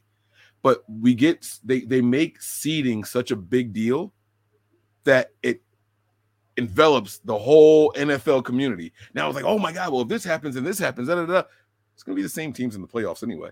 You know what I'm saying? Like, it's not that big of a deal, especially because only one team has a bye now. So what? But they really, really get us wrapped up, and it keeps people watching all the channels. You know what I mean? NFL Red Zone is about to have their biggest weekend ever. They're about to, because you want to know all the games that are happening all at the same time. It's going to be great. There's going to be coaches, scoreboard watching, and things like that. If the Niners see that the Eagles jump out to a big lead, because don't we play in the same time frame? All games are 4:25, except for Green Bay. If the Niners see that they jumped out to a big lead, I would not be surprised you don't see any of the big players out there anymore. You're going to see some of those linemen out there still. You're going to see some of those, wide receivers out there still. But if they jump out to a big lead, there's no need for us to risk getting hurt out here. We got bigger things to worry about now, because that's the only thing that they're playing for this week. We're playing for the number 1 seed. We win and we're in. It's really that simple. There is no scenario the Niners have to worry about. Well, I'm sorry. They win and the Eagles lose, then we get the number 1 spot. That's it. Doesn't matter what the Cowboys do or anything. It is that simple. And so I think Kyle's going to keep his eyes up there, or he's going to have someone else keep their eyes up there and radioing down. Hey, Kyle, they're up 3 scores. The Giants look flat. Like, it's a wrap. You know what I mean? Like, they'll make that kind of call. They'll make that kind of call. And then you'll see some Josh Johnson and Mason out there. You know what I'm saying? Like that. Or, I'm sorry, not Mason. Ty Davis-Price. Don't be surprised if Tevin Coleman's active that game. You know what? Like, stuff like that. That's when you're going to know. That's when you're going to know. All right. I think we got 2 more here. Keith Murphy. We saw Cousins in this system in Washington. Compare Purdy to Washington Kirk. Kirk was slinging it. Kirk was really good in Washington. Am I missing something? And Kirk, they were more of a passing. Well, no, that's not true. They had a really good run game then too. It was just as balanced. It was the same shit. It's the same shit. And Kirk has a bigger arm. He's got a bigger arm. So, I mean, that's the only reason why I mentioned Kirk. But again, it's unpopular to say that the Niners don't have the best of the best at every position. So then you're high. So I understand the pushback. Cali Boy again, another Cali Boy says here, Ayuk also had a slight push off on his touchdown. I did see that. He's talking about the first one in the game. Oh, I saw that. I definitely saw that. And again, that we're talking about. I think he said that because of the failed calls, right? That's what he was talking about there when we were talking about the failed calls. But like I said, I felt like it was pretty even. It was on both sides. There are 2 more that came in. Here you go, Tony. This question is directly for you. How did Jimmy sign your jersey? Jimmy Garoppolo. That's what he signed. Wow. Yeah. Stupid ass. Mm-hmm. Give it to Sean. Come on. He put KM on it. How'd you get KM? What's her name? Oh, Kiera Mark. Get out of here. Oh, my God, you nasty SOB. Okay, I got you, man. No, for real, how'd you get a Jimmy signed jersey? I bought it. Oh, okay. I didn't go to a signing for him. I just bought it. All right. And then this is the last one of the evening, guys. We want to thank you all for the super chats. Keith Murphy says here, last year, Rams and Niners in NFC Championship, and Niners were 6th seed. Too much emphasis is placed on seeding. It doesn't really matter. It's more about matchups. And that's kind of what I was getting to. But the NFL has created this buzz around the whole matchup and seeding and all that stuff that it just rakes in a little bit more ratings. You know what I mean? And I'm not gonna lie to you guys. I was going to say week 17, but now it's week 18. The last week of the regular season is one of my favorite weekends in the NFL. It's the precursor to playoffs. And the games, in my opinion, mean more because there's teams really fighting to get in. The teams that are on the bubble are the ones that are fun to watch. But the number 2 seeds that are locked in, the number 1 seeds that are locked in, I don't care about those games. It's the bottom ones that are people fighting to get in.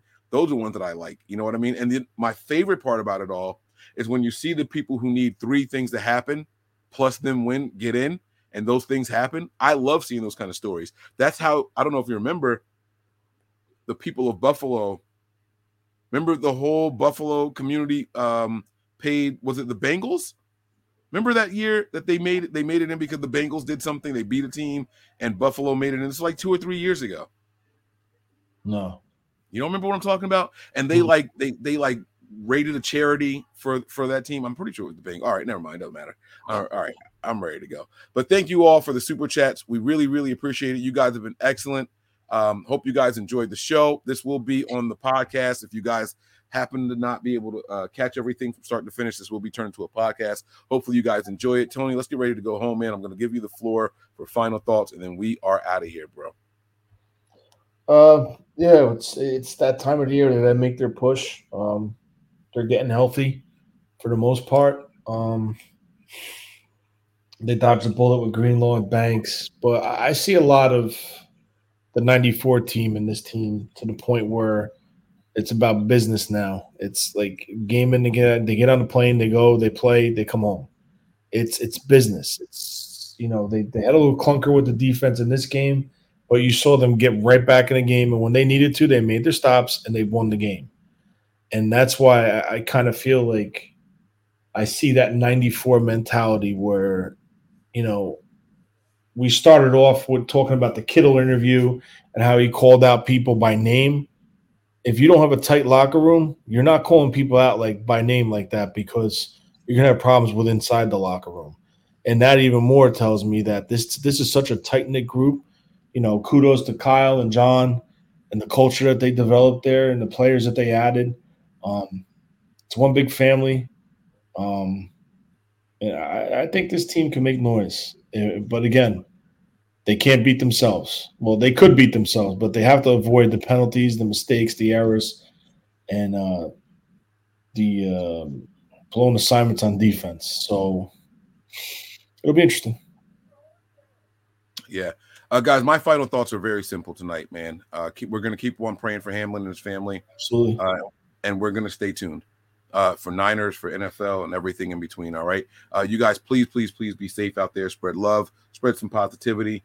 But also, don't take any shit from anybody, all right? You can be positive and you can be spreading love and all that stuff, but that does not mean you have to be a pushover. Does not mean you have to accept or tolerate disrespect either, all right? So those are my final thoughts for this evening. You guys have been great. We're going to get up out of here. Tony, you ready? Yeah. Prepare for glory. Anticipate pain. But always remain faithful. We're out of here, guys. One. We all gas, no brakes, pumped up, no fakes. We spinning, we winning, we high stakes. We never miss, we all makes. Look at us dudes trying to prove, bringing you news with nothing to lose. Mike, Nick, Tony, Wayne, Method Man, we bring the pain. Hey, see, I'ma confess it. We under the pressure. If you looking to find us, we them nothing but